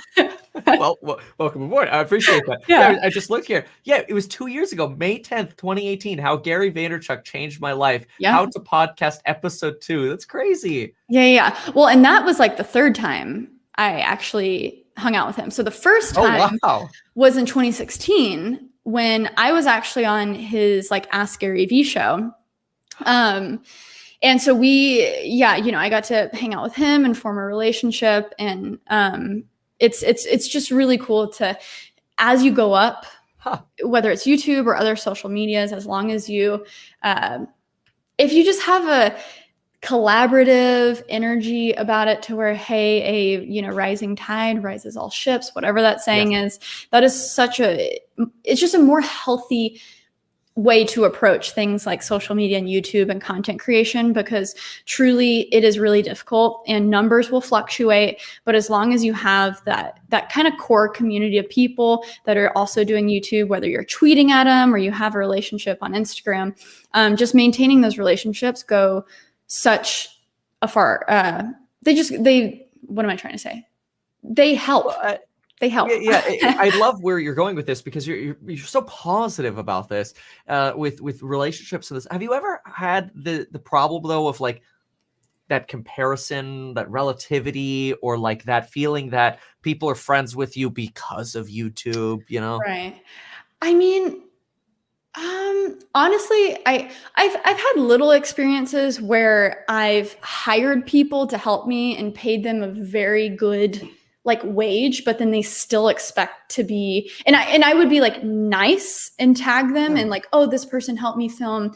But then they would ask for even more, like, oh, hey, can you put in the comment that like I filmed second 10 through 25? I'm like, oh my God, what? No. So certain people like that will, I guess, try to like take advantage, but that's so minuscule. I haven't had any, I think it's one of those things that just like comes with a job, but, this is why it is cool to be in Texas, because I have a solid like 3 people who I grew up with, I went to high school with, I played in a band with, that are still really good. I'm really good friends with.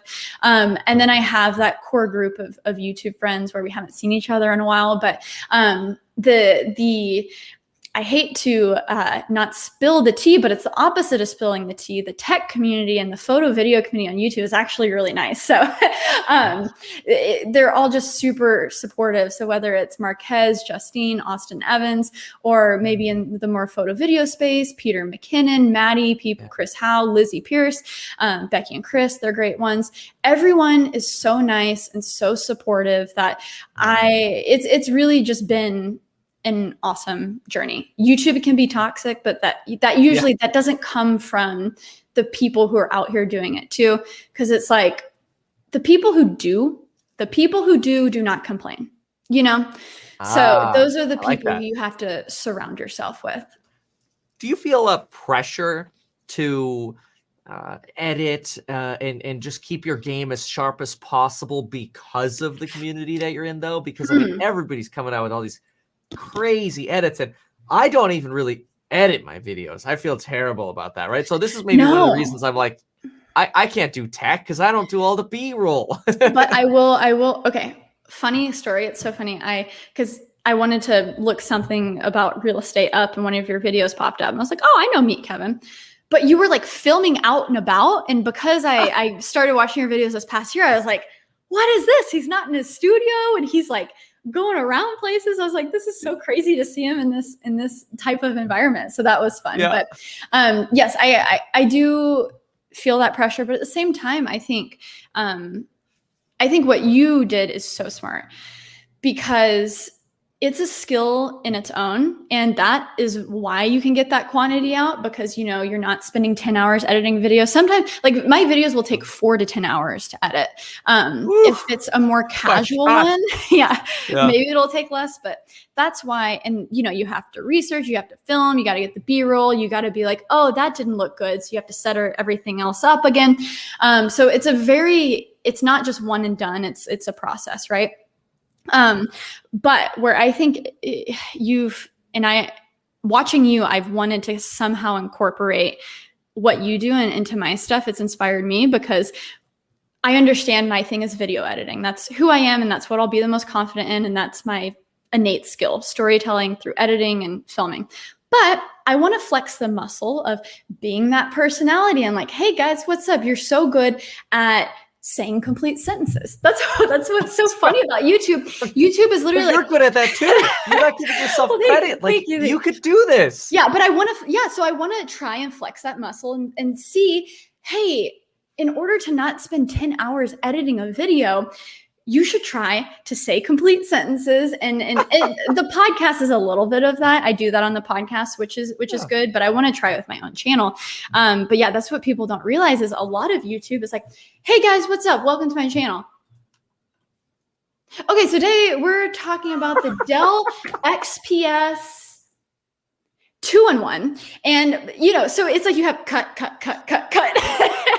And so even the way you do it is such a better way too. It's smooth. And I think people stay engaged because every cut you make is another opportunity for people to get distracted. Right. So I think you're on to something, and I'm excited to incorporate that. See, the general idea on YouTube is often, have sort of your outline and then put B-roll or something over the cuts so people don't notice. Do you think people pick up on the cuts nonetheless? I think so. But if you can, ultimately, it's what story are you trying to tell? So the fact that, you know, you do a lot of new stuff, but you still have, you know, where you cut to your iPad and you can add a lot of that context already with your setup. And I know for me, it's like sometimes I'll shoot a lot of fancy stuff, but the B-roll and hopping to new locations at times can keep a video exciting and keep the viewer engaged and add to the story. But a lot of times it can distract. And so you have to ask yourself, like, what is the story you're trying to tell? And I mean, because I'm transitioning and moving, I can't make the same level of videos that I'm used to making. So I'm doing a lot of sitting down, kind of fun, whatever. And I was like, man, I hate that I'm sitting in the same place for so long. So I filmed this whole like iPhone segment of like going to our new condo and doing this stuff, but it had nothing to do with the video. I was sitting there editing it, and I'm like, this does not add to the story that I'm trying to tell. So I think you just have to go back to that, and it just depends, right? Yeah, that's I could see that because I've made videos before where it's like, here's this like $600,000 drug house before and after, and you watch it, or like I made this one where like my house is sinking to quicksand, and I would spend 8 to 10 hours editing this with like music, and like it starts out with like the dark, and it takes you through all these emotions, right? It's really like, you're right, there is storytelling through editing, and I think there's really a place for that. That's really, really awesome. I think you keep doing that, but I would love to see more Sara also. Like maybe like, thank you. Yeah. I don't want to say like a second channel, but like daily talk with Sara. Yeah. I don't know. So you know. Well, no, thank you for saying that, because I think that helps affirm what I've been thinking. And, I've been trying to jump through hoops in my brain. Like, okay, maybe I can form this into like my podcast, that creative life. But at the same time, I'm like, no, that's such a good place to keep for interviews and other people's expertise. And I did think, second channel. But I'm kind of like, and this is what I'm experimenting the past month and with the next few videos, kind of just seeing, okay, my audience has been here for a while, and do they enjoy kind of growing up with me? And is there room to explore these topics that we're not really used to talking about? Of course, hopefully, I had the funniest comment on my Tesla Bitcoin video where they're like, oh man, this is when you know there's a bubble, when a tech girl is talking about Bitcoin. And I'm like, Bitcoin is tech. What are you talking about? Yeah, I'm like, exactly. Bitcoin and Tesla is the most techie thing ever. Do you read all the But I kind of sometimes, but that shows you there's a thin line, right? So I'm kind of just, I'm inching, and I'm going to try to do it on my main channel of like, okay, what is people's tolerance for it? Do they feel like it's relatable? Do they, with me, I'm like, I either want to educate, entertain, or inspire. So can I hit one or two of those pillars with me just talking? And it's kind of scary. Yeah, but that is good. Yeah, I mean, certainly educate. I mean, that's hands down, right?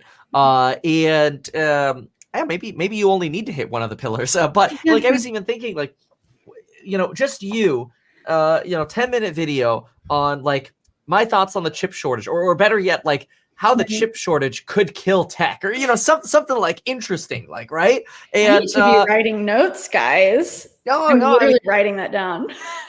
Because people respect you so much, and just hearing you and your opinion on the tech related news that's happening. Like, I've seen a lot of comments here about like a Tesla crashing or something like that, or whatever, right? Like those like news pieces, I think people would love from you.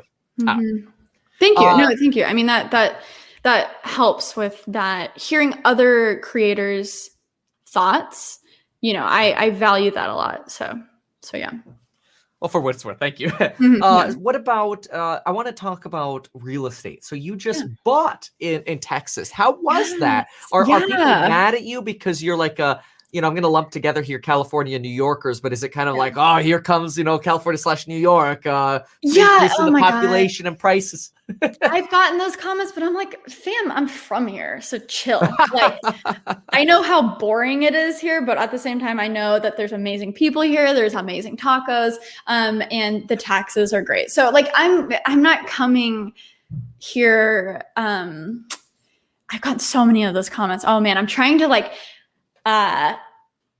choose my words wisely, because something does happen when you like leave your home and you experience how my audio cut. Can you hear me? I can hear you. Can the audience let's see. I lost you. Hold on one second. Okay. Maybe if everybody else can hear you. Yeah, no, it's mine. My headphones died. You know what? Okay. If you don't mind, keep going for a moment. Let me get another pair. I'll answer some comments here. 1 sec. Okay, we got Nathan saying tacos, and Martin says, yes, we hear you. Let's see. You guys are saying very serious comments. You're talking about tariffs and things. Oh my gosh. Okay, let's see. I'll continue with my thoughts with that. So basically, coming from New York, there is the feeling of like, oh my God, they're going to come and ruin taxes. I'm coming with the perspective of I was born here, and I do respect the people here and respect the land. And what I think Texas is really great at kind of getting out of the way. When it comes to New York, you have all these things you have to think about: the high rent, the high taxes, running a business. A lot of people don't know this, but if you run a business in New York, you have this thing called the UBT tax. So not only is there a federal, a state, and a city tax, but there's also a fourth tax called UBT, which is on top of all of those other three taxes. That is an additional 4% on your overall business. So if you're making over 80K in New York, which every business has to make at least that to survive, you're paying an additional 4%. So New York is really great when it's New York, when everything is thriving. There's so many people on a small island. It is really great for business and making connections and all those things. So when life slows down and things happen and people aren't coming to New York as much, but you're still paying those same taxes, the 4 taxes, that gets in the way, especially small businesses and especially people who have floor retail spaces, because New York, I don't know if you guys watch Louis Rossmann, but he does really great videos on how corrupt commercial real estate is in New York City and how the prices aren't budging. It's insane. You'll have a tiny floor 1 commercial real estate spot, and it will still be like $15,000 a month still right now. during Corona. And it's just berserk. And I think New York will survive. I love New York, but it has to get out of its way. No one likes de Blasio. There's a lot of virtue signaling going on without action happening. And I have faith that it will change, but it's going to have to get out of its own way. So I think that's what Texas is good at, is it kind of says, hey, we're just going to let you live your life. Now there might be downsides to that. I will say one of my best DMV experiences was in New York City, because they do, even though there's a lot of frothiness with your taxes and maybe it's not going to the best causes, there is a feeling that they do care about services like that. They, to get an updated New York license, I just signed up for an appointment online. I was there 2 days later and I was in and out within 30 minutes and I got my license. It was super easy. Now the DMV experience in Texas is something else, right? So there are trade-offs, but I think it's just wherever you are in life, and if you're building your own business, especially running an online business, Texas is really looking good for that, and you're seeing a lot of tech companies come here. So let's see, what are people saying in the comments? Oh, I feel like the chat is a little bit behind because some people are still talking about chips and stuff. Maybe I'm behind. But yeah, so like Kevin, I feel like I could talk to a wall for hours probably. Oh, here we are. Oh, I can't hear you though. Oh no, can you guys hear Kevin? Okay, let's see. How can I keep up the retention? We don't want people to exit out while Kevin's figuring out some technical difficulties. Still can't hear you. Comment. Let's see. Oh, I can hear you now. You can hear me now? You can hear me. There's a little bit echo, but I can hear you. Okay, I'm gonna try. Yeah, so we got to figure this out. So we'll have two of me. I don't know why. I love it. I can't. Maybe if I just use this to hear you. I don't know what it is. Yeah. My Bluetooth headphones. I've got like 4 of them, and they switch between each other, and so like none of them want to work, and it's so frustrating. Kevin, you know what I think you need? What's that? Oops. And I know you're going to hate this because there's a lot of good things that can come from things you're using, like Sidecar and stuff. Yeah. But have you ever used Windows, like a Windows machine? What? That's blasphemy. Okay, never mind then. No, tell me. Maybe, it's true. It's all Mac. Maybe that's the problem. I mean, so I will say I've had a lot of good luck with Windows machines, with live streaming and just editing quickly, but I know you use Final Cut, so that might not be an option. However, maybe a lot of your issues will just be solved without relying on Bluetooth. So you said you use Sidecar, so just instead of using Sidecar wirelessly, just use it plugging in USB-C. And then as much as you love those beautiful Apple headphones, you might have to just plug those into your machine directly. Which is the worst, right? Like here I am, like with tech YouTuber, I get screwed on the Bluetooth. Like it, I will say, like, I don't know what it is, but I guess I love the idea of like no wires or whatever on the keyboard or the mouse or whatever. But this doesn't happen when you're plugged in. Yeah. It's one of those things that you want to take part in the amazing technology. I think one of the best things Apple has invented since the iPhone are the AirPods. And but sometimes when it comes to power users, and if you're sitting on a live stream for hours and hours, that stuff is just not built for it. I wish they had like Pro AirPods where they were just bigger and they would last for just like 5 hours at a time. Because I love AirPods so much. But yeah, you just might have to go wired. Ugh. Yeah, I think you're right. So we'll go back to real estate there because I totally cut out in the real estate, and I really want to talk about hearing about your real estate. Okay. So you bought a townhouse. Okay, so not a townhouse, but a condo Okay, let me back up a little bit because I know people are going to roast me. And you know what, guys? No. Roast away. I moved to Texas and bought a condo. That won't make sense to a lot of people.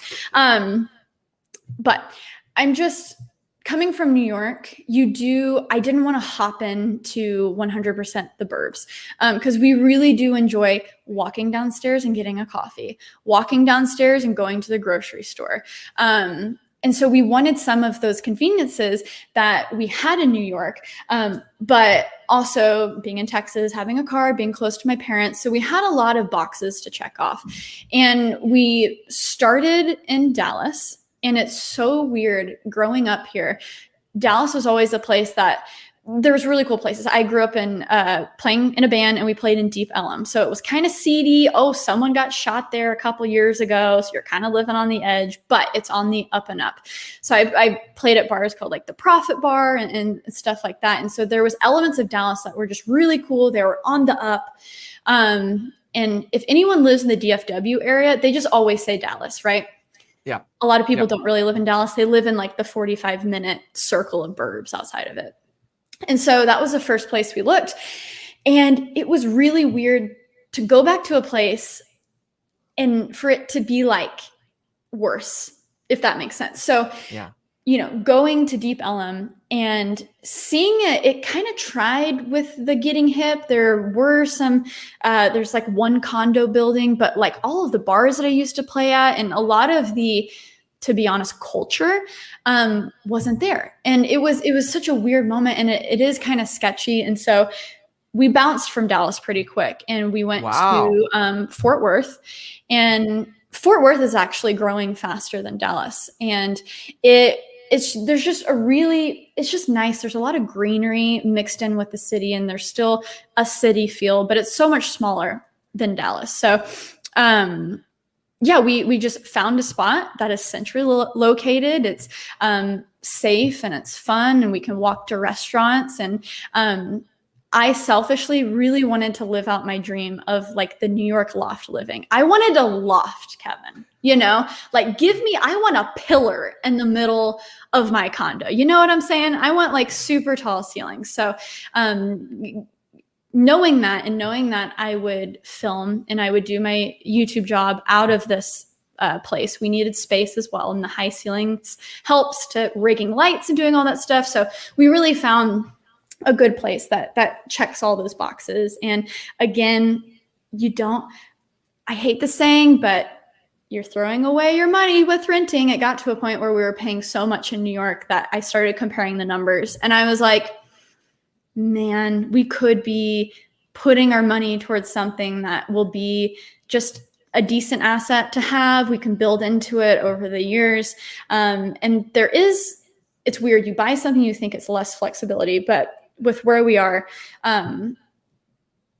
I did the numbers to where some people are renting their units. So if in 4 years, we want to move somewhere for a year, we can rent out the space and just have somewhere to come back. So there's a lot of elements. We just weren't ready to cut the grass. We're not ready for a big house and a lawn. And I'm like, I'm still 26. Like, we'll work up to that, Well, and that's the beautiful thing is you get to, start with a condo, then you could go to a 2-bedroom, 1-bath house, and you could go to a 3-bedroom if you want, or whatever, and grow up. Exactly. So we're in a space that we really enjoy, and I get to kind of have some of my first fun steps with a little bit of reno. The first thing we did, and again, people are like, "Why are you doing this? Like, it's decent hardwood floor, but I want concrete floors. It's a loft." So the first thing I did was spent like $10,000 ripping up all of the hardwood floor and getting a concrete. Oh no, Sarah. And I'm like, I don't care. This is what I want. Good for you. The only thing left we're going to do is the kitchen cabinets are like a really weird red. But what was so great about this unit is it's just like there's not a ton left to do. It's a great layout. So it's those two things are pretty big, but the floor is already done. Gonna, just paint the cabinets a different color and we'll be good to go. Wow. Now, what was that like, deciding that you wanted to go because you were going from renting to owning, like, were you nervous about it? Like, how did you know where to buy? You were just moving back, and you said there was a cultural shift, so you went to a different area. Yeah, it was one of those things where luckily, because I'm from here, I knew the places. Like, I'm not the type of person who can like buy in a less nice place with the hopes of it getting better in the next 15 years. I need the place to kind of be hip now. So I just wanted to kind of balance like a nice place that's nice now that is only going up, right? And so luckily I kind of had a little bit of context, or a lot of context, from being here for 2 decades with the different neighborhoods. So I knew where to look and where not to look.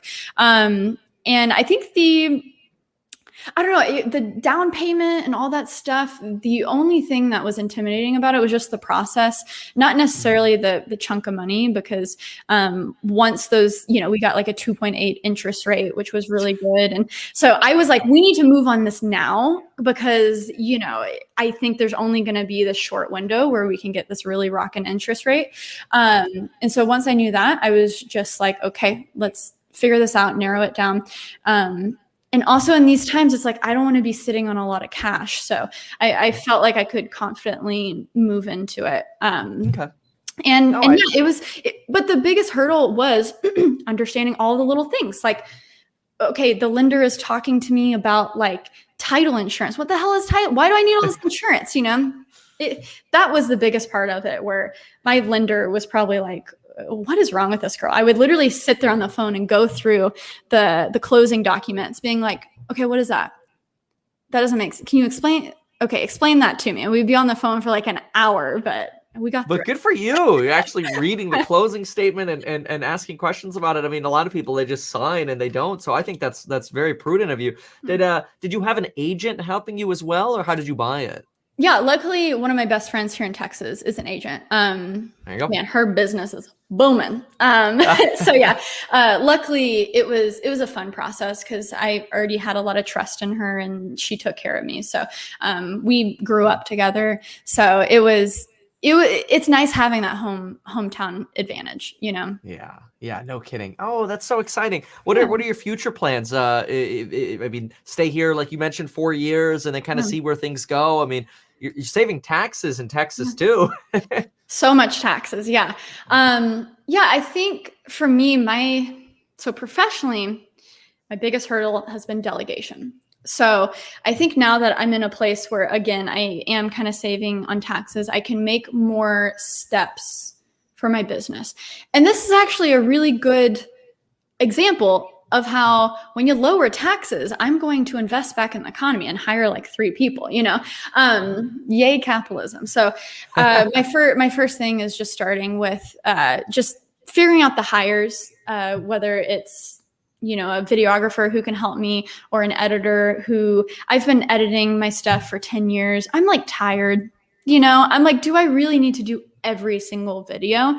Because I want to do more stuff. So it's really figuring out that maybe I can find a local editor who's really good, be willing to pay a lot if they can just knock it out of the park for me for like the 2 big videos of the month. And we can kind of like collaborate on it. So that's professionally what I'm looking forward to. And then in terms of location, I think we really like just having a substantial home base. Where there's family, it's in the middle, in the middle of the States. So if we need to go to LA or New York, that's an easy flight from DFW. And yeah, we're looking forward to maybe just the world opening back up. My fiance has some family in South Korea, so I know we want to go there at some point soon. Oh, that'd be so cool. Yeah. So I think we're ready to, I don't know, there's check marks that I feel like are pre-kids for us that we just want to be able to get done. But obviously Corona has like slowed that down. So we'll see. Is that a big thing? Do you have plans for many children? 10, 17? Not as many as you guys. It's so funny because I didn't, before I watched some of Lauren's videos, I thought it was just your idea. So I'm glad that you're both on board and both excited for it. The 7 kids, that's a little much for me. I think 2 is enough. I don't know. Lauren seems like a rock star with the property management she does and keeping up with the kids. So I'm kind of like 2 will be fine if we can make enough money to kind of That's me. I'm kind of like a squirrel right now. I feel like I need to make as much money, collect as much acorns right now so I can take a couple years off, because I really do look forward to having kids one day. But I enjoy my job too. So it's weird. It's always going to be different. I think you can't really guess or predict how things are going to happen. You just got to kind of go with the flow. But I literally thought you're 28, right? 29 now, yeah. 29, okay. You just seem so mature and have so much together. I thought you were like, I mean, I don't want to call you older, but you just seem like a 35, 36-year-old mature person who has their life together. So now I got to step it up. I'm only 3 years younger than you. I got to get going. No, I think what you're saying is great. I mean, travel becomes like impossible with kids. So do a lot of that. And you're right. I mean, you've got such momentum now on YouTube, there's that downside of taking time off to where like now just grind as much as you can almost, huh? Exactly. And that's why we felt like it would kind of be a disservice to be somewhere that we weren't 100% stoked about. And I think that was kind of the final tipping point to move to Texas, because we just want to be able to move fast. We want to be able to, continue to build into our business, but do it in a way that's sustainable, having family, and having more money to just contribute back into our business. Because I don't know, it's weird. The more you learn about money, well, for me, the more I learn about it, the more I don't care about it. So the more I'm kind of just like, I could go to zero and I would just continue what I'm doing. Like, it doesn't matter. So I'm kind of in the mode of like, YOLO. Let's just like go for it. Good for you. Yeah, that's awesome. Yeah, I think there's so much of this association with money, but it's like, hey, if you got dropped off in a developing country in South America or Asia or anywhere, and it's just like, you got nothing, go figure it out. Hopefully you have some Bitcoin. You'd be, I mean, a lot of people would be totally like, you'd figure it out, you'd make it. Now there's always that thought of like, no way, can't do it, I can make it. I mean, certainly I think you would have no problem just, all right, I'm starting a business over here. Let's go. Yeah. I think it's a really valuable skill and that's what I hope. I don't know, parenting is so scary to think about that, but that's what I hope I can relay to my kids, that I think I got a good dose of, was just every opportunity being like, you want this, in order to get there, you got to work. And that's how you bridge that gap. And so hopefully, I don't know how you balance like wanting to give your kids the world, but also teaching them hard lessons. I don't know. I'm not going to worry about it right now, but yeah, I'm sure you could talk a lot about parenting. You've got time. Yeah. It's, I mean, it's fun. I like just running out there and sword fighting or whatever with them. But, we haven't been able to travel much. So it's kind of like, we almost sometimes do worry like, oh, are we spoiling them too much? Because they're like, oh, Jack's like, I saw this on YouTube, because he's 5 years old and he's watching all these YouTube videos now. He's like, I want that Thomas the Train Bridge too, Yeah, the toy YouTubers, the kids are just crazy. Yeah, I mean, they're rolling in the dough. It's like, it's impressive, and just the amount of views those channels get, because it's the kids are watching it over and over and over again. I'm like, Jack, you've watched this video 17 times. He goes, I like it. Man, I wish our viewers would do that. Come on, guys. Refresh. Right?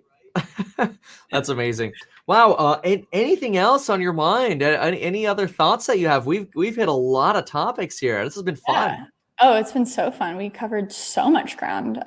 No, I think you did a great job. It was so fun. Again, as a viewer myself, this has been a blast. I don't think I have anything more to add. You've been wonderful, and the homies have been wonderful in the comments. So thanks for having me. That's awesome. Well, how can people follow you? Let's get a good shout out. How should people follow Sara Dietschy? Rhymes with Peachy. Yeah. So my channel is just my name, Sara Dietschy, SaraDietschy. But you can just Google Sara Peachy and you'll find me. So I basically have my YouTube channel. But also, even though my podcast isn't active right now, I have a huge back catalog of like over 100 awesome interviews of people, from the Peter McKinnons of the world, Gary Vee, all those types of people. So that's That Creative Life. And you can find that wherever you listen to podcasts. But yeah, that's me. Thanks for having me. It's been a lot of fun. And then you are also on Twitter. I was just trying to pull it up, but I think your name's a little different there because you actually have the peach in it. Yeah, so it's Sara Dietschy on Twitter, but my actual, I guess, name is Sara Peachy with the peach emoji, but I'm at Sara Dietschy everywhere. But yeah, Twitter also, I'm like, it's something I don't promote because I use so much. I'm like, man, I don't know if you want to follow Sara on Twitter, but yeah, I'm super active on that. So if it's one of those things where you want to actually interact with me and like hang out and chat, I've always talked to the Peachy fam on there all the time, and I really enjoy Twitter. But it can get crazy sometimes. Sometimes I'm tweeting at 2 a.m. about random stuff. So follow at your own, caution, warning signs.